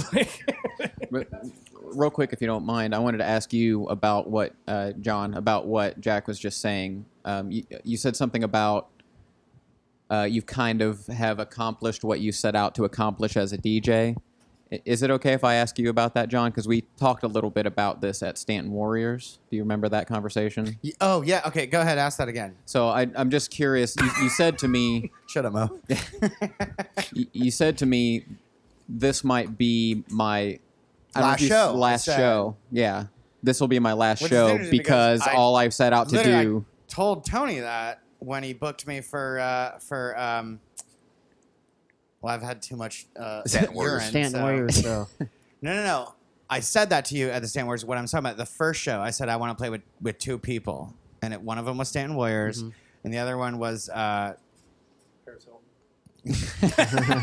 Paris Hilton. I hate you so much right now. In the bathroom of a Chick-fil-A. On Sunday. You had that in your pocket, didn't you? Nice. Who did I open for? Decline. Decline. Oh, Yeah, yeah, I opened for Decline, and So do you feel like you're done? I mean, you still DJ, so obviously I not. do, but I mean, and I obviously like, you know, I love playing out. I'm not going to say no to a good show. but you don't feel. Is it like honestly, something I don't know, hanging at this over point, you, I feel or pretty accomplished in that I can just go. Yeah, I'm okay. Just like focusing on my attention on like Tuesdays and stuff. so it's Obviously gravy? Like Jack Obviously, was it's saying. festival season. Like, you know, it slows down a bit, but Dude, okay. But, So it sounds to me. It sounds to me like it's how am I going to top this one? That's what I'm kind of getting at. yeah. And honestly, do you and feel it's like you good- I'm can't? glad you said that because I originally it was Decline, Stanton Warriors, and Sporty O. That's what I thought about Sasha until Nicole Maldiver came along. Right? But no, but I'm saying like I can't like I love Sporty O, but Decline and Sporty O aren't going to beat Stanton Warriors for me, and I Right. already opened up for Stanton Warriors, so now I'm like, well, yeah, I'll do Sporty O, but that's just a check off my bucket list. Stanton Warriors was supposed to be like the last thing I do, and then I was like, I'm good now, you know. So is it that And he you knew what just he you knew, feel? he knew that I wanted that show desperately. So. Is it just that you feel accomplished now, so anything is kind of gravy, like Jack said earlier, or do you feel like do you feel a loss now? Does that make sense? No. Like now that you've accomplished it, you're like, well, now what?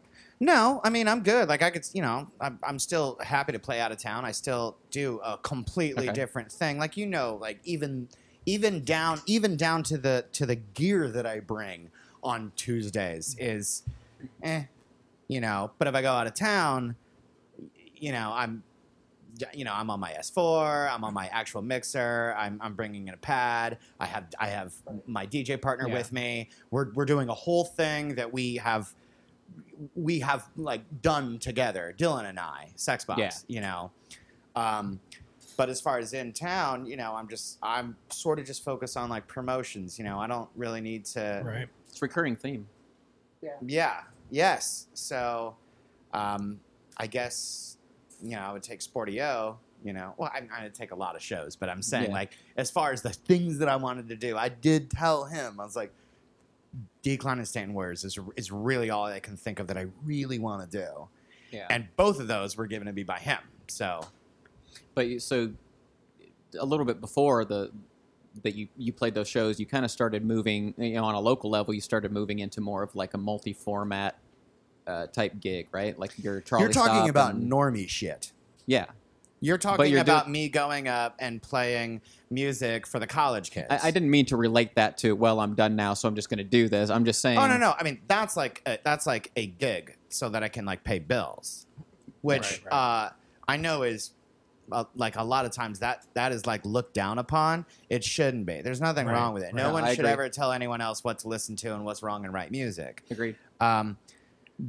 We cover that a lot here on the show, where we draw that line as DJ as artistry and DJ as a service.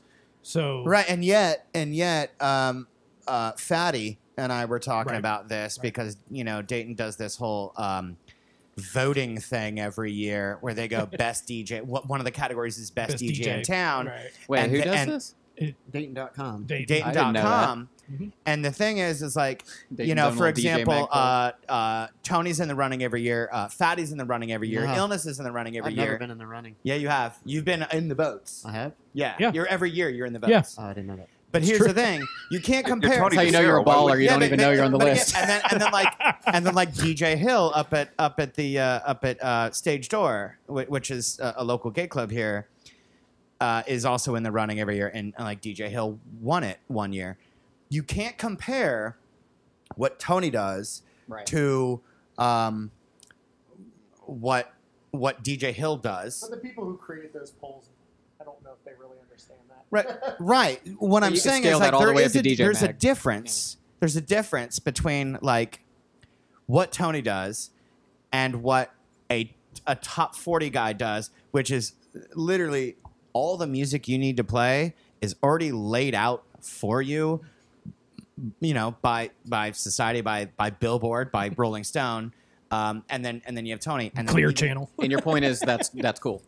But they categorize this under best DJ in town. Right.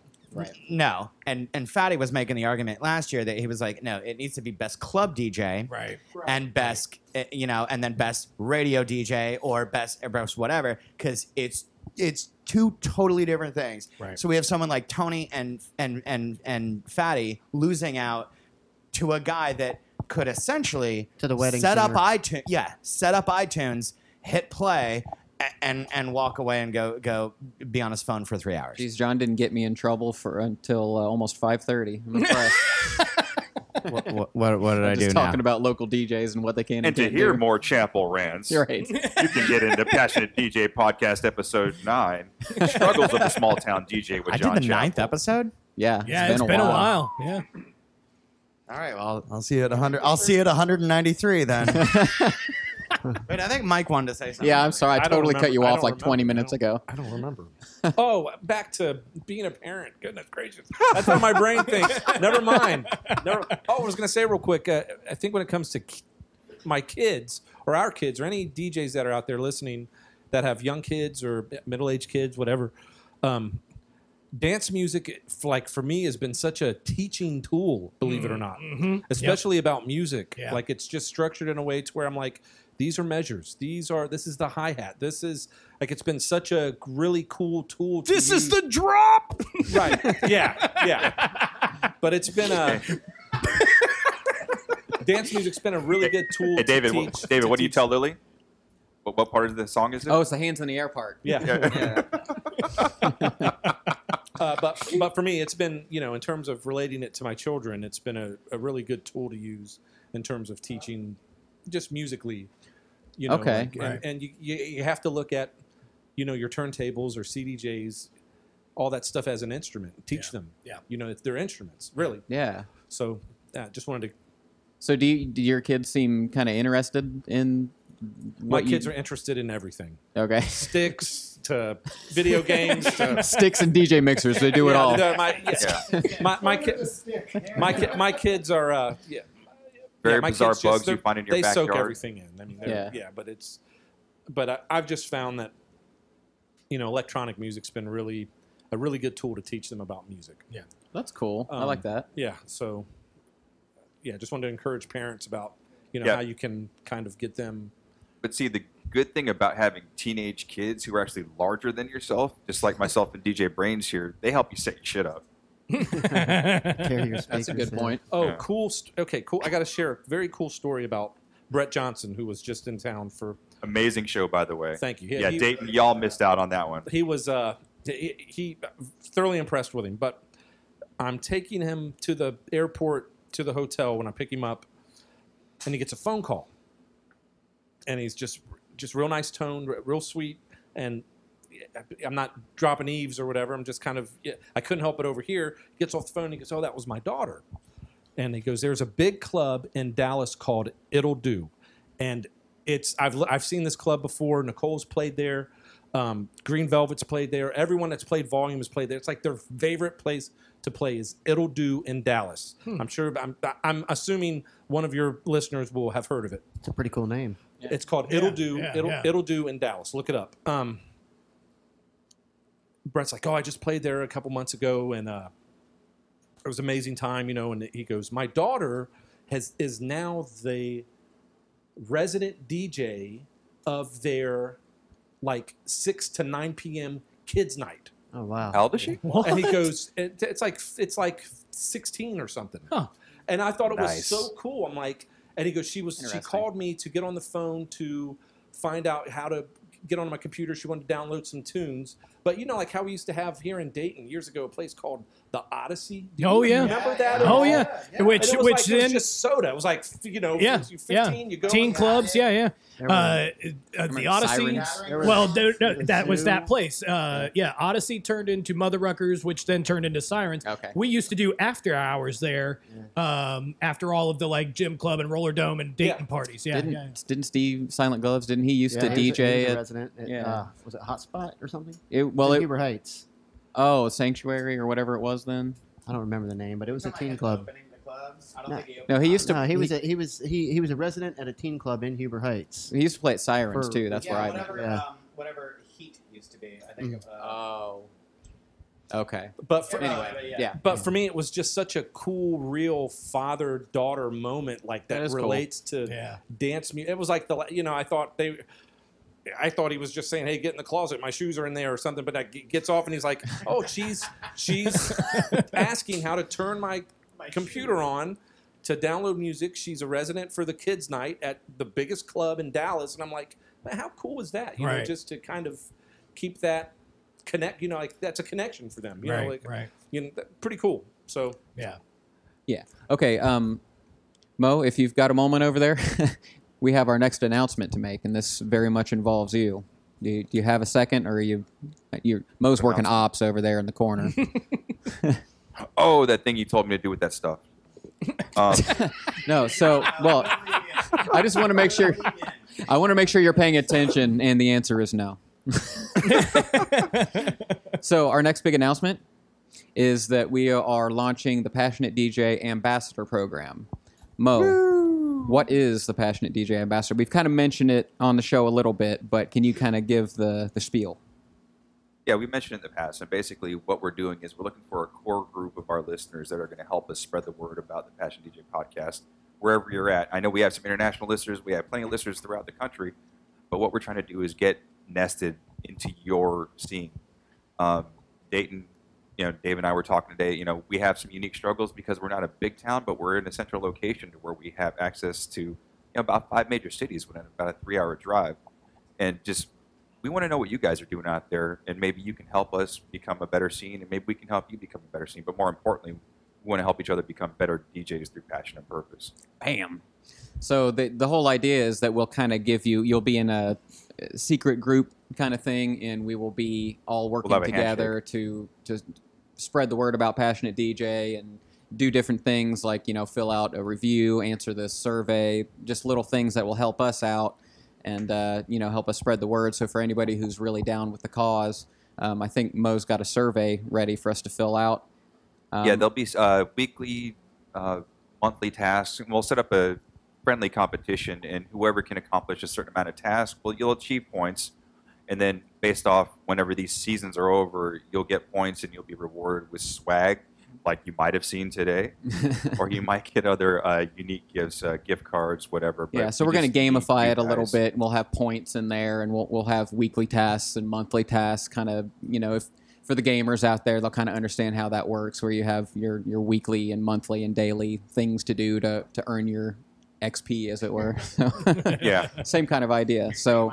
There can be only one. This is going to be Mo Dingo's baby, so he'll be running this thing. So if you want to get in touch with him, you can reach him at mo@passionateddj.com.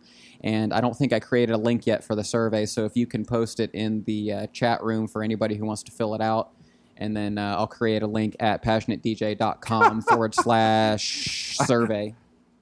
I'm sorry, Dubmaster Blue Bear said it's like Dungeons and Dragons, but for DJs. Yes, exactly. It's DJs and Dragons. Exactly, brother. That is totally what it is. Do we have make sure you choose your alignment before you start rolling the dice? Chaotic neutral sure. Every time. Do we have some polls left? We've only got about half an hour left.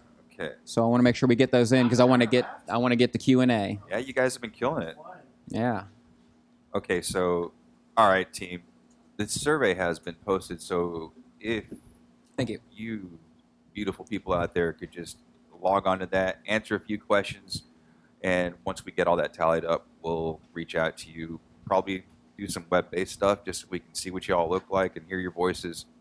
But we can also do that by leaving us voicemails. Yes, absolutely. Which I love doing. Yes. You leave voicemails, John? It's not you. It's not John Chop. This guy that I have not. All right, so let's look at a couple more of these polls here. So yeah, whatever ones, if we got one or two left to do to wrap it up here, because we don't have time to answer at the end.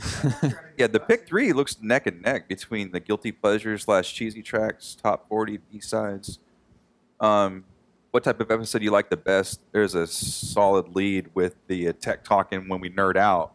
So I think good. that's mainly due to Trip. Yes, we'll talk.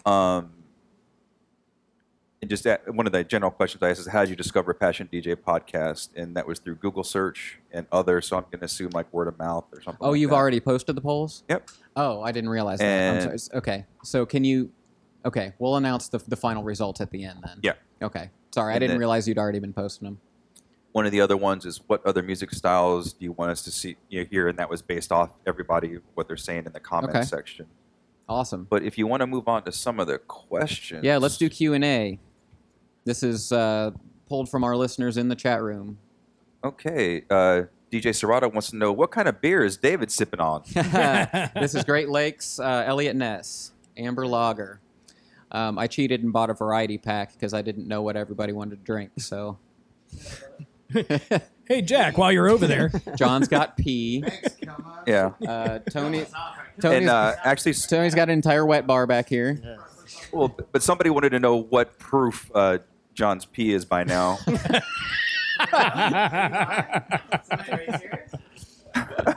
What proof is your pee, John? Yeah. What Did you go proof out is last it? night? No, I poured this today. It's actually 100 proof. You poured it. Here. So in the official passionateddj.com YouTube set /100 studio. Right here. Oh, sorry, I stole it. all right. So next question coming from Greg Lane. What's everybody's take on creating events with exclusivity? What's that mean? Exclusivity as far as only certain people limited, are allowed in, or limited attendance or Attendance, yeah. I want to know.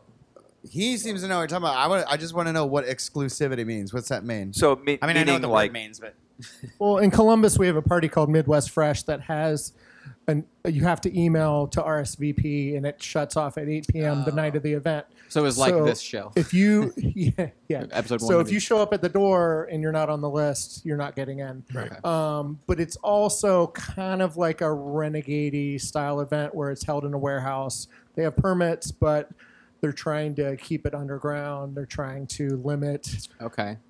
It's a very like.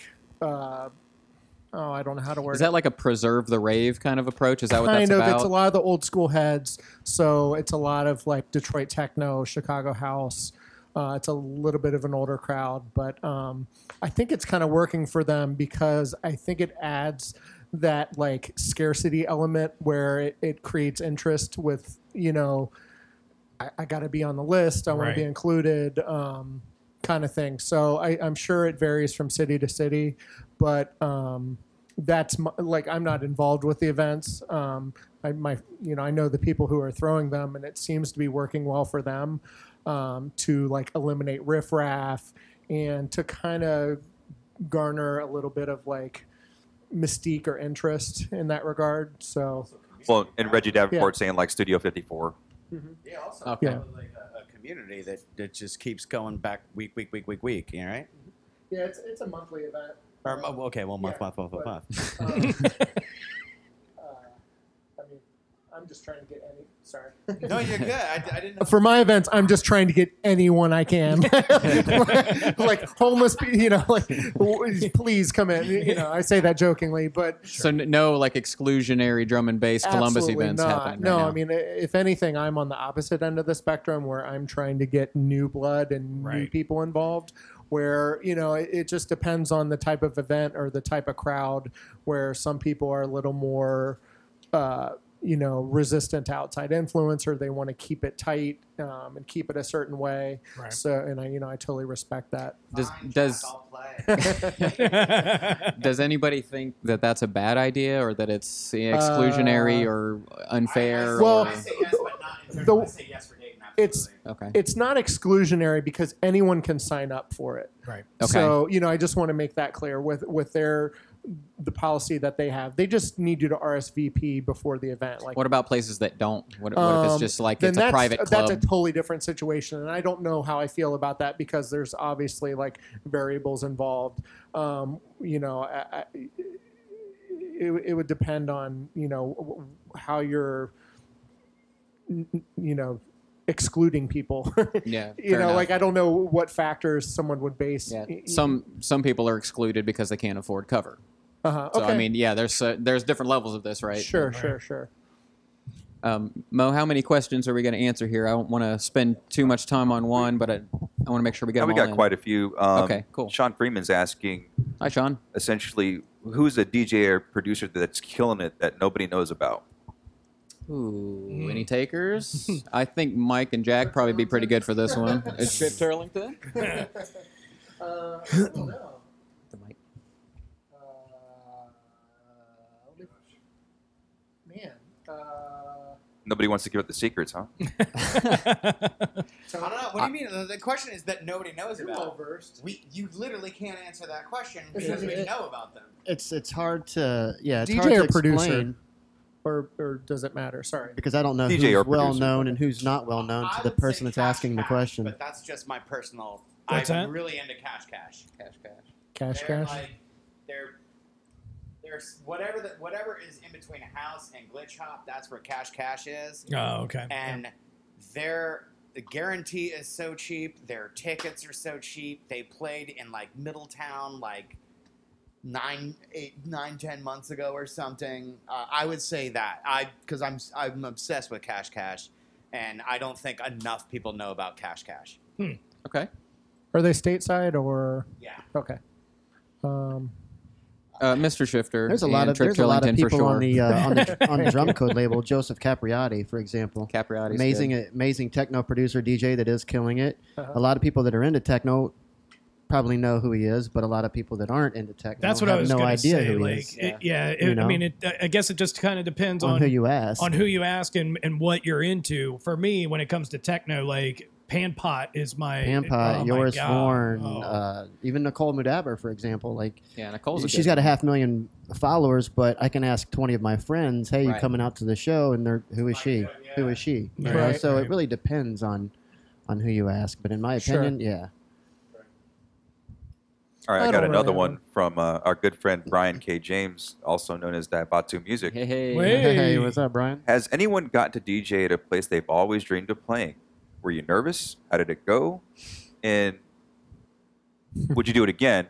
And the reason he's asking because our good friend here is going to be playing in Ibiza in September in a cafe. So that is super solid. So Nice. Dave or Brian, we expect to see some pictures, Instagram, all that good stuff, and Man. record your sets, bro. Yeah. So- Right, All right. Are you kind of the closest to be able to say yes to that?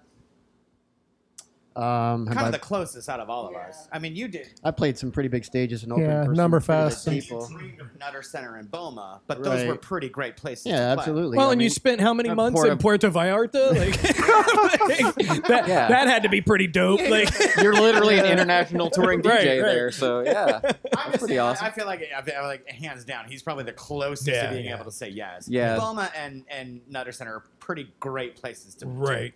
be asked to I play. played on some pretty cool stages. Yeah. Yeah. What was the question? Say the question one more time, Mo. Just basically, have there been any dream places that you wanted to play? And if you got to play there, you know, how was it? Were you nervous? You know? Yeah, I mean, I'm nervous going into a crowd of 20 people, you know, at Therapy Cafe, but that's just me as a person. I'm always nervous going up on stage. Did I ever dream of playing in Puerto Vallarta? No. But when it happened, it was amazing. Yes, I would do it again. Yes.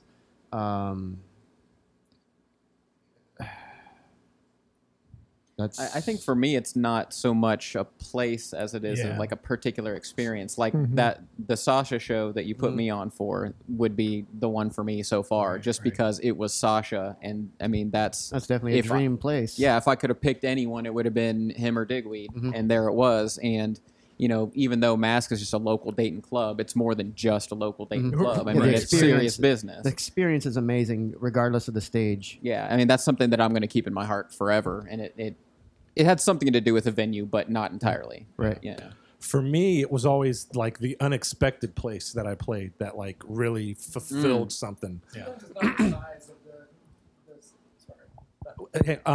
Yeah, like it's, a lot of the times if I'm going into something like, oh, I can't wait to play this, often like I found myself let down or something happened and it wasn't quite the night that I wanted it to be. And Yeah. then there's this night that I play something that 75, 80 people are at, and it's like, wow, everyone was dancing, and man, that just recharged something. And I was kind of indifferent going into it, and I left it thinking, you know what, I wasn't expecting this, but man, this felt good. I kind of said what you just said, that sometimes it's not the size of the venue that just makes it totally memorable. There were a few opportunities that I had that I thought was going to be amazing, even though that's detracting from the original question a little bit, where I got asked to play a really, really big rock festival for a local radio station in Columbus a couple of years back, where I was playing with like huge bands, and me and my friend were like the only DJs on the whole lineup. So, but I was playing for, I have a picture of it. I mean, I have no idea how many thousands of people, but Oh, I mean, wow. it just like dwarfs every gig I have right. size-wise. But I just felt so disconnected from the crowd. It just didn't even really. You've talked about that, Tony. Yeah, it wasn't a great experience for me. Also, we were the only DJ act on this, so it was like indie rock band, folk rock band, DJs, indie rock band. And so, I mean, And Spoon Man. That's I mean, rough. I was like trembling, and I've been DJing for eons, but like I'd Yeah. never been so nervous in my life. Sure. You know, and I'm just like, we're DJing and like we're just watching a whole swath of people just sitting on a hill at this outside concert venue. Like at a nightclub, you know, people are dancing and dark you know, and again, I know I'm yeah. detracting a little bit, but Right, like right. it just, you know, I thought it was going to be something amazing, and I did it the next year. They asked me to come back, and I was a little reluctant, and I did it for 2 years, and then the third year I was like, I can't do it again. Yeah. So like I said, again, I'm detracting from the question a little bit, but like I'd much rather play for 100 people who are just like who are into it, who are heads, super into it. So my favorite gigs have definitely been some of the smaller ones. So just like be careful of like chasing like these huge venues or festivals, because sometimes that's not necessarily like the most you almost rewarding feel experience that you detached can from have. those people, like you said. Right. I'm the same way. I don't know that any gig in particular stands out as like, oh man, I always wanted to achieve this, or I always wanted to play this one. But like, rather, I'm always the type that like, okay, I really want to take each gig for what it is and approach it for what it is and accept it for what it is once it's done. And if it's a bad gig, then have some retrospect and look back on it and learn something from live it. in the moment. But that definitely that living in the moment thing, especially when you're younger, man, like that's so important that all us old folks, I can. was nervous when he asked me to play Stanton Warriors, and then I was nervous on that phone call, and then I just kind of a little bit like worked my ass off, and I was like, okay, now I got my shit together on what I want to do, and I'm just like, great. I did tailor my entire set to David and Mike, and the funny thing is, I came up to you after you were done, and I said, "Whoa, I've never heard you play like that." And because you never heard me play like that, even that, because you weren't there. I just tailored my set. to you guys. Was it? That was Stanton Warriors. Yeah. Okay. Yeah. So you're dead to me. And I'll just go ahead and echo that about location or in the feeling versus the venue and stuff like that, because I can tell you, the most rewarding set I ever did was that first one I did while I was deployed 2 years ago. And there were those 200 men and women just shaking their ass off, sweating until their crotch stinks. It was freaking amazing. I actually called Mel, so descriptive. and I was like almost in tears because I hadn't had that feeling since the late 90s when I had the chance to spin for that many people that loved what I was dropping for them. Just one thing really quick. I'll make this fast. But I booked one of my favorite DJs from the UK either late last year or earlier this year. I can't remember. And so when I picked him up from the airport, I said, how was your last show? He was on a tour, and he said, it was this mega festival. It played for thousands of people. And I'm like, oh man, here he is in Columbus, Ohio. Like, this is going to be like the biggest letdown for him. And I'm just like, we're a fun town. We love our drum and bass here. The whole time I was shaking in my boots. But to get to the point, like that night when he was playing in this little punk rock bar, I went to bring him a beer while he was playing on stage, and I'm like, "Are you okay? Are you having fun?" And he looked at me and like with this huge grin, he said, "I'm having the time of my life," because the 80 people in that room were just going crazy. Nice. And I mean, he was 100% genuine, and I've never felt so good. Like, it was the coolest feeling in the world. So, even a guy that's touring festivals and doing all kinds of venue, stuff like that. He was playing in this little bar in Columbus, Ohio, but every single person there was just like, going crazy, and he was like, having the time of his life. It was really, really cool. Well, and that's an important thing, just to real quick on that, is that, not every gig is going to be the mega gig, right? Like, so if you ever are lucky enough to get to that level, you got to take those 20, 30, 40, 50, 60, 80, 100-person shows with the same passion as you do. Well, that was a very important thing. People. He didn't mail it in Columbus, Ohio. Right. Like, he performed like he was playing for a festival. Right. And that's a good distinction to make, because sometimes when DJs play these smaller shows, they mail it in. They're just not as interested as if they were playing in a different city. And that really, people can sense that, and I think that was part of the reason why everyone was having such a good time, because he was so visibly engaged and enjoying himself. Mo, real quick before we take the next question, we actually received a package from our friend Nick. And now, I promised him I'd try to get his name right this time.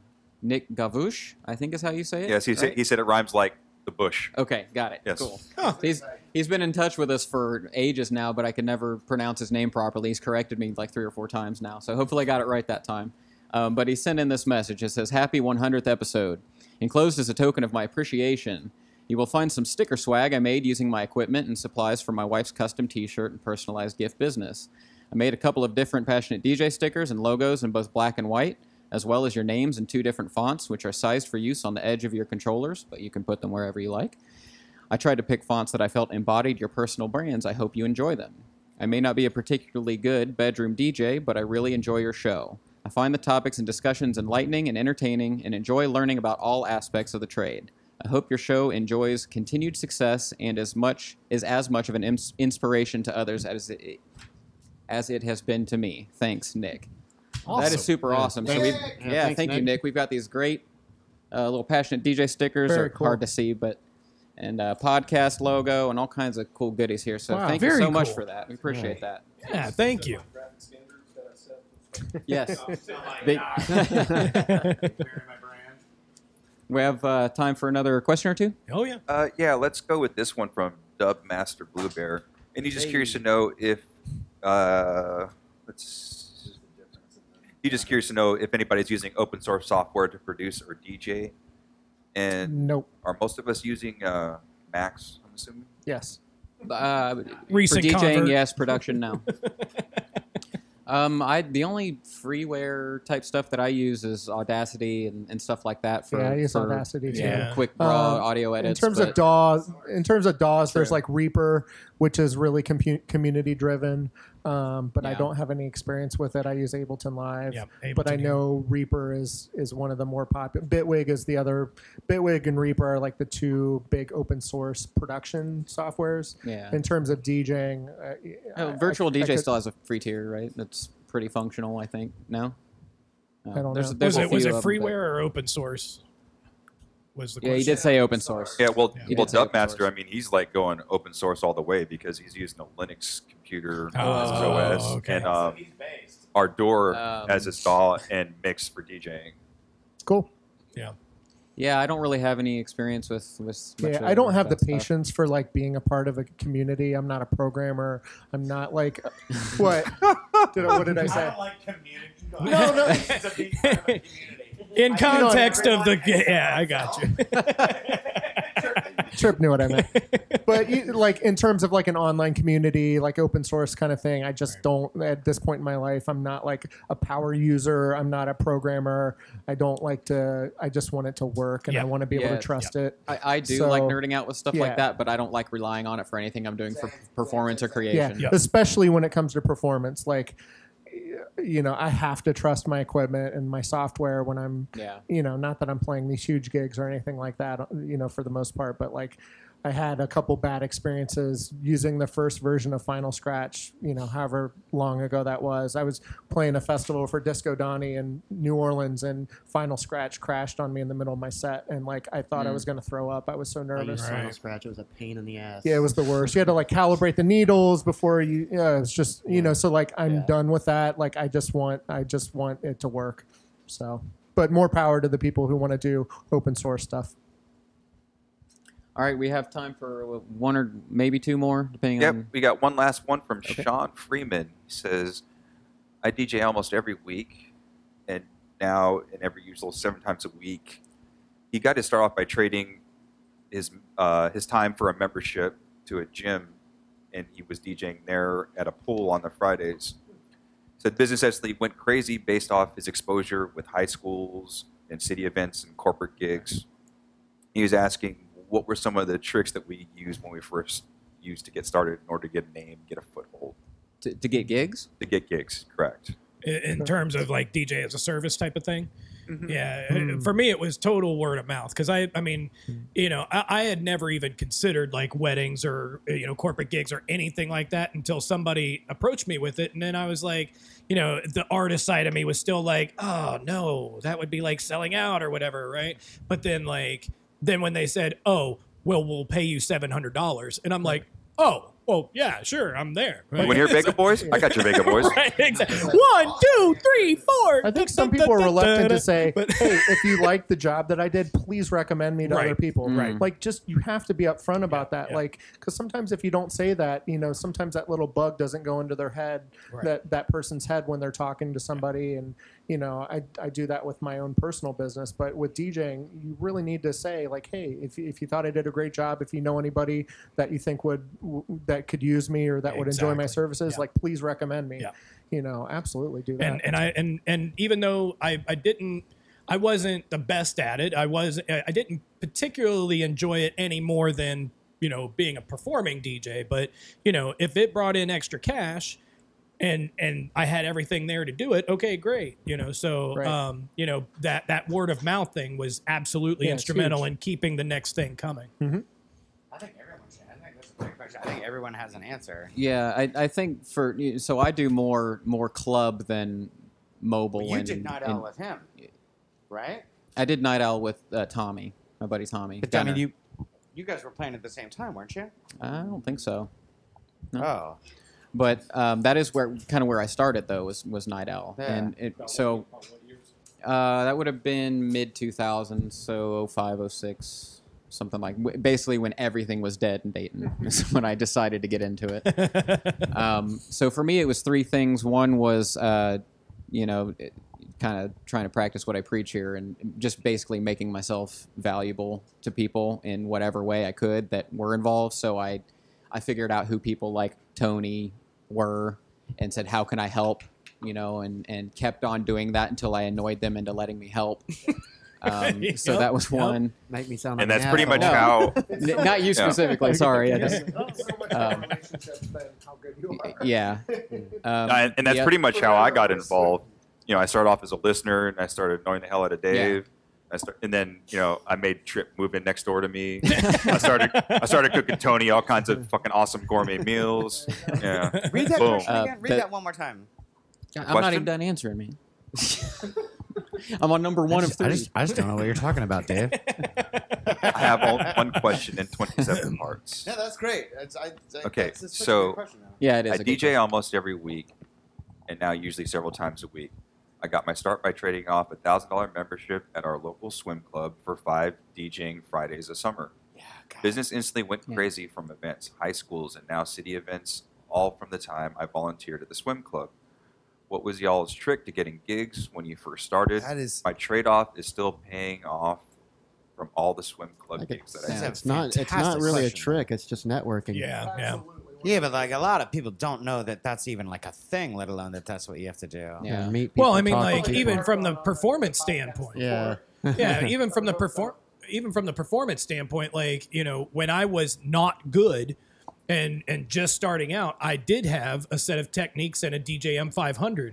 Well, that will get you a gig just about anywhere back in the 90s. So like, Yeah. for anybody who's sitting on some CDJ 2000 Nexus 2s and a DJ M900 Nexus 2 now, like, yeah, that will throw some weight around because a promoter would rather book you as an opener than to go pay somebody a couple $100 to rent that stuff. which, by the way, is Hey, you can open and just leave your gear here. Well, right. I mean, but it at That least was gets so you common. started somewhere. And that, I mean, so back, when it was turntables and a mixer, that's how I was able to get myself going. And as I got better, then, the gigs. Oh no, I mean, I guess came I without I having guess to I use started that. EDM Tuesday on a trick. I was just like, hey, I just want to do this. Just like you. Well, turning that was going to tricks. be my second one was I went you little shit. I went somewhere that wasn't doing anything and said, Yeah. how about Yeah, I mean, this? but I was just like, the thing was, I was going to your Sunday Fun Day. Yeah. And I was just like, hey, I'm not doing anything. I would like to do an EDM night here. How about this? Don't pay me until the bar makes $1,000. Mhm. Once the bar makes $1,000, then start paying Then me. we'll talk. Yeah. And they thought they had me over. And within 3 weeks, but I was like, give me 8 weeks. If I don't do it in 8 weeks, you can just fire me. I did it in 3 weeks. And that was it. And then we're like, okay, we're going to pay you. He goes, Jesus Christ, this is crazy. They back then, they didn't even know it was a thing. Yeah. Was it one of those things where like Right, they didn't it even worked know it and was then a you were like, thing. now what? No, I was like, well, and then they were like, okay, well, you made $1,000. What do we pay you? And I was like, well. So, but I mean, I guess that's a trick. But I mean, that's less about DJing. It's initiative. That's less about DJing. That's more like promoting. Yeah, it's if a little bit of business prowess. As I far mean, as it- DJing goes, what I did, I went in there and I was like, hey, give me 9 to 10. That's it. That's all I want. I have no idea what Yeah. I'm doing. I have no equipment. I have no gear. I've never even played before. Just give me 9 to 10. Let me see what I can do. You hear And he this, was like, kids? If okay. John Chappell can do it, That's it. right? Yeah. One that might Then we sound a rolled little. down to hustle. Yeah. Yeah, one that might sound a little more like a trick was I made myself a little bit more visible with Passionate DJ. I mean, that was part of the, creating this brand was so that, hey, I've got something to say. I feel like I've got something to contribute here. And so that was kind of part of, and that wasn't the entire motivation, but it has definitely helped. So it's something that's related to my DJing that's not my DJing. You know what I mean? Sure. So that would be one for me. Mike, you have something? I would just say real quick, be good, be kind, be patient. Right. Be ready to hear some no's, power through no's, and just... Yeah.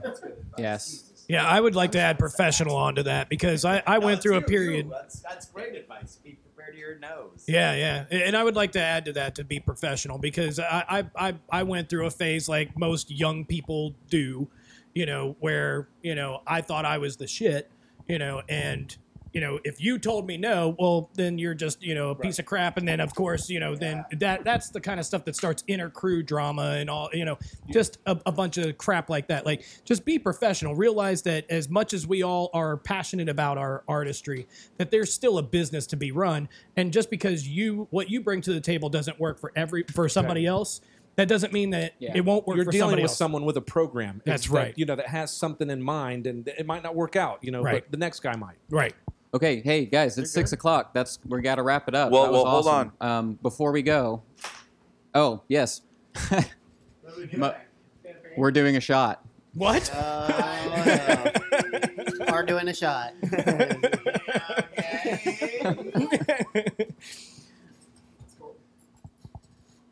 While you're passing those out, our final announcement is that Mr. Trip Trillington has been working hard on our new theme song. So we are going to have a. I've been working. You had. I did work very hard. You have worked. So can I tell Everybody the kind of get behind the booth. What are we doing? What are we doing a shot of? This is a lemonade flavored vodka. Oh, woohoo! You would have had me if you would have said limoncello. Which camera are we on here, Mel? We're on a team. You have your names written where you sit. Like that, yeah. That was for Trip's benefit. And on that note, as an outsider, well done, guys. Thank you so Keep it much. Oh, Hey, wait, we gotta wait. I'm getting my shot, yo. come on over here, Mel. Mo and Mel. Real quick, thank you guys all so much for helping me put this together. This was a lot of fun. Yeah, And no doubt. let's do it again No, it's in cool. You owe us. a while. Let's do it again. And yeah, it is weird. Guys, here's to the next 100. Yeah. All right. Cheers. I'm tapping. Shot. This has been the Passionate DJ Podcast. We're going to send you out with the new theme and then a voicemail by our friend, DJ Serato. You guys take care. Thank you so much. Keep on spinning.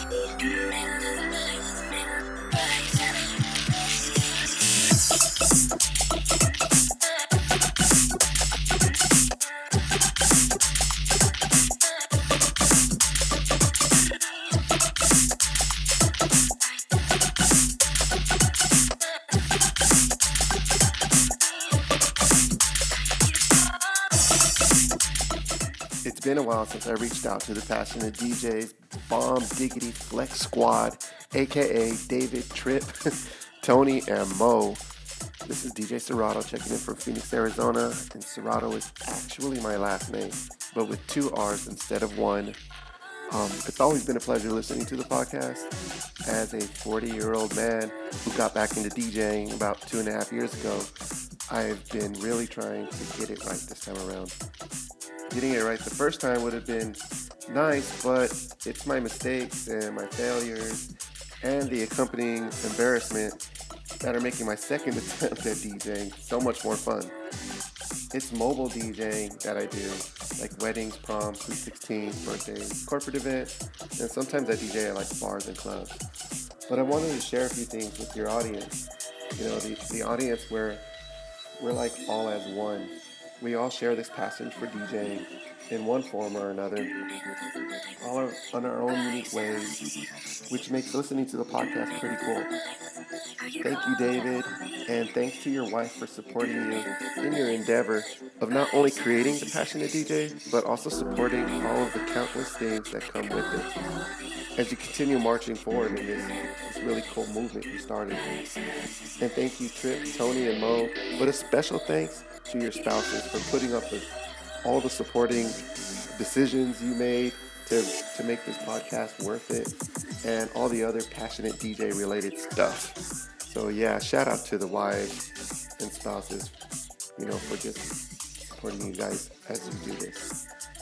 You know, my mom, may she rest in peace, she told me, you know, behind every successful man is a good woman. I translate her words as cross-gender and friendship related, where we can all be successful on our own, but if we accomplish things on our own, we can do so much more when someone's helping and supporting us along the way. It's not easy being the spouse of a DJ or a producer or event coordinator or promoter or anyone in this industry. So I just wanted to say thank you to them.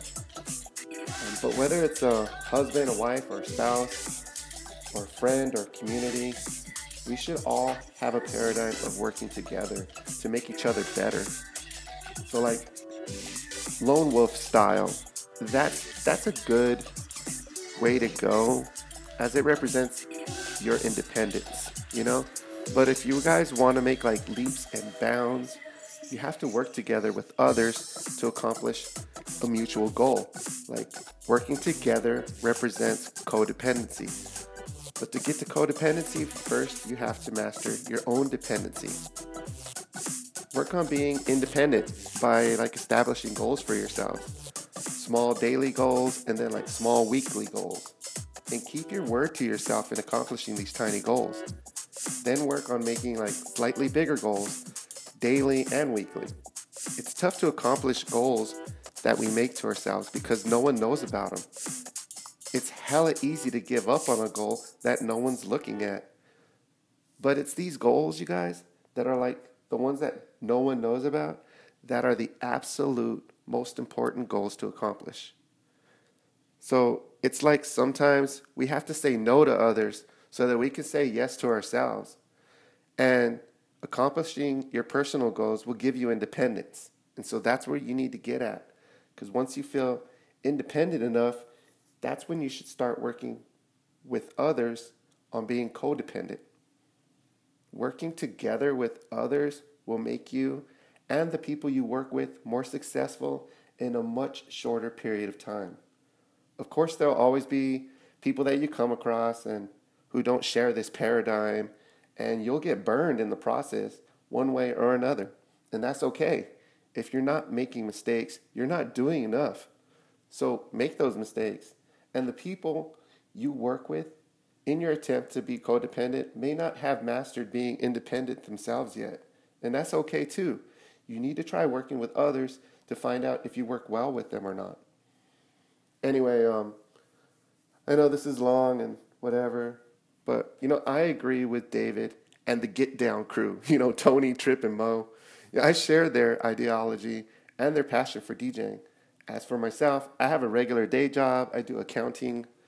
I have a wife. It's my second marriage. I have 4 kids, 2 dogs, and a mortgage, 2 vehicles, a DJ trailer, and everything else. My point is, each second of every day is a calculated step for me. Right now, it's Saturday at 10 a.m.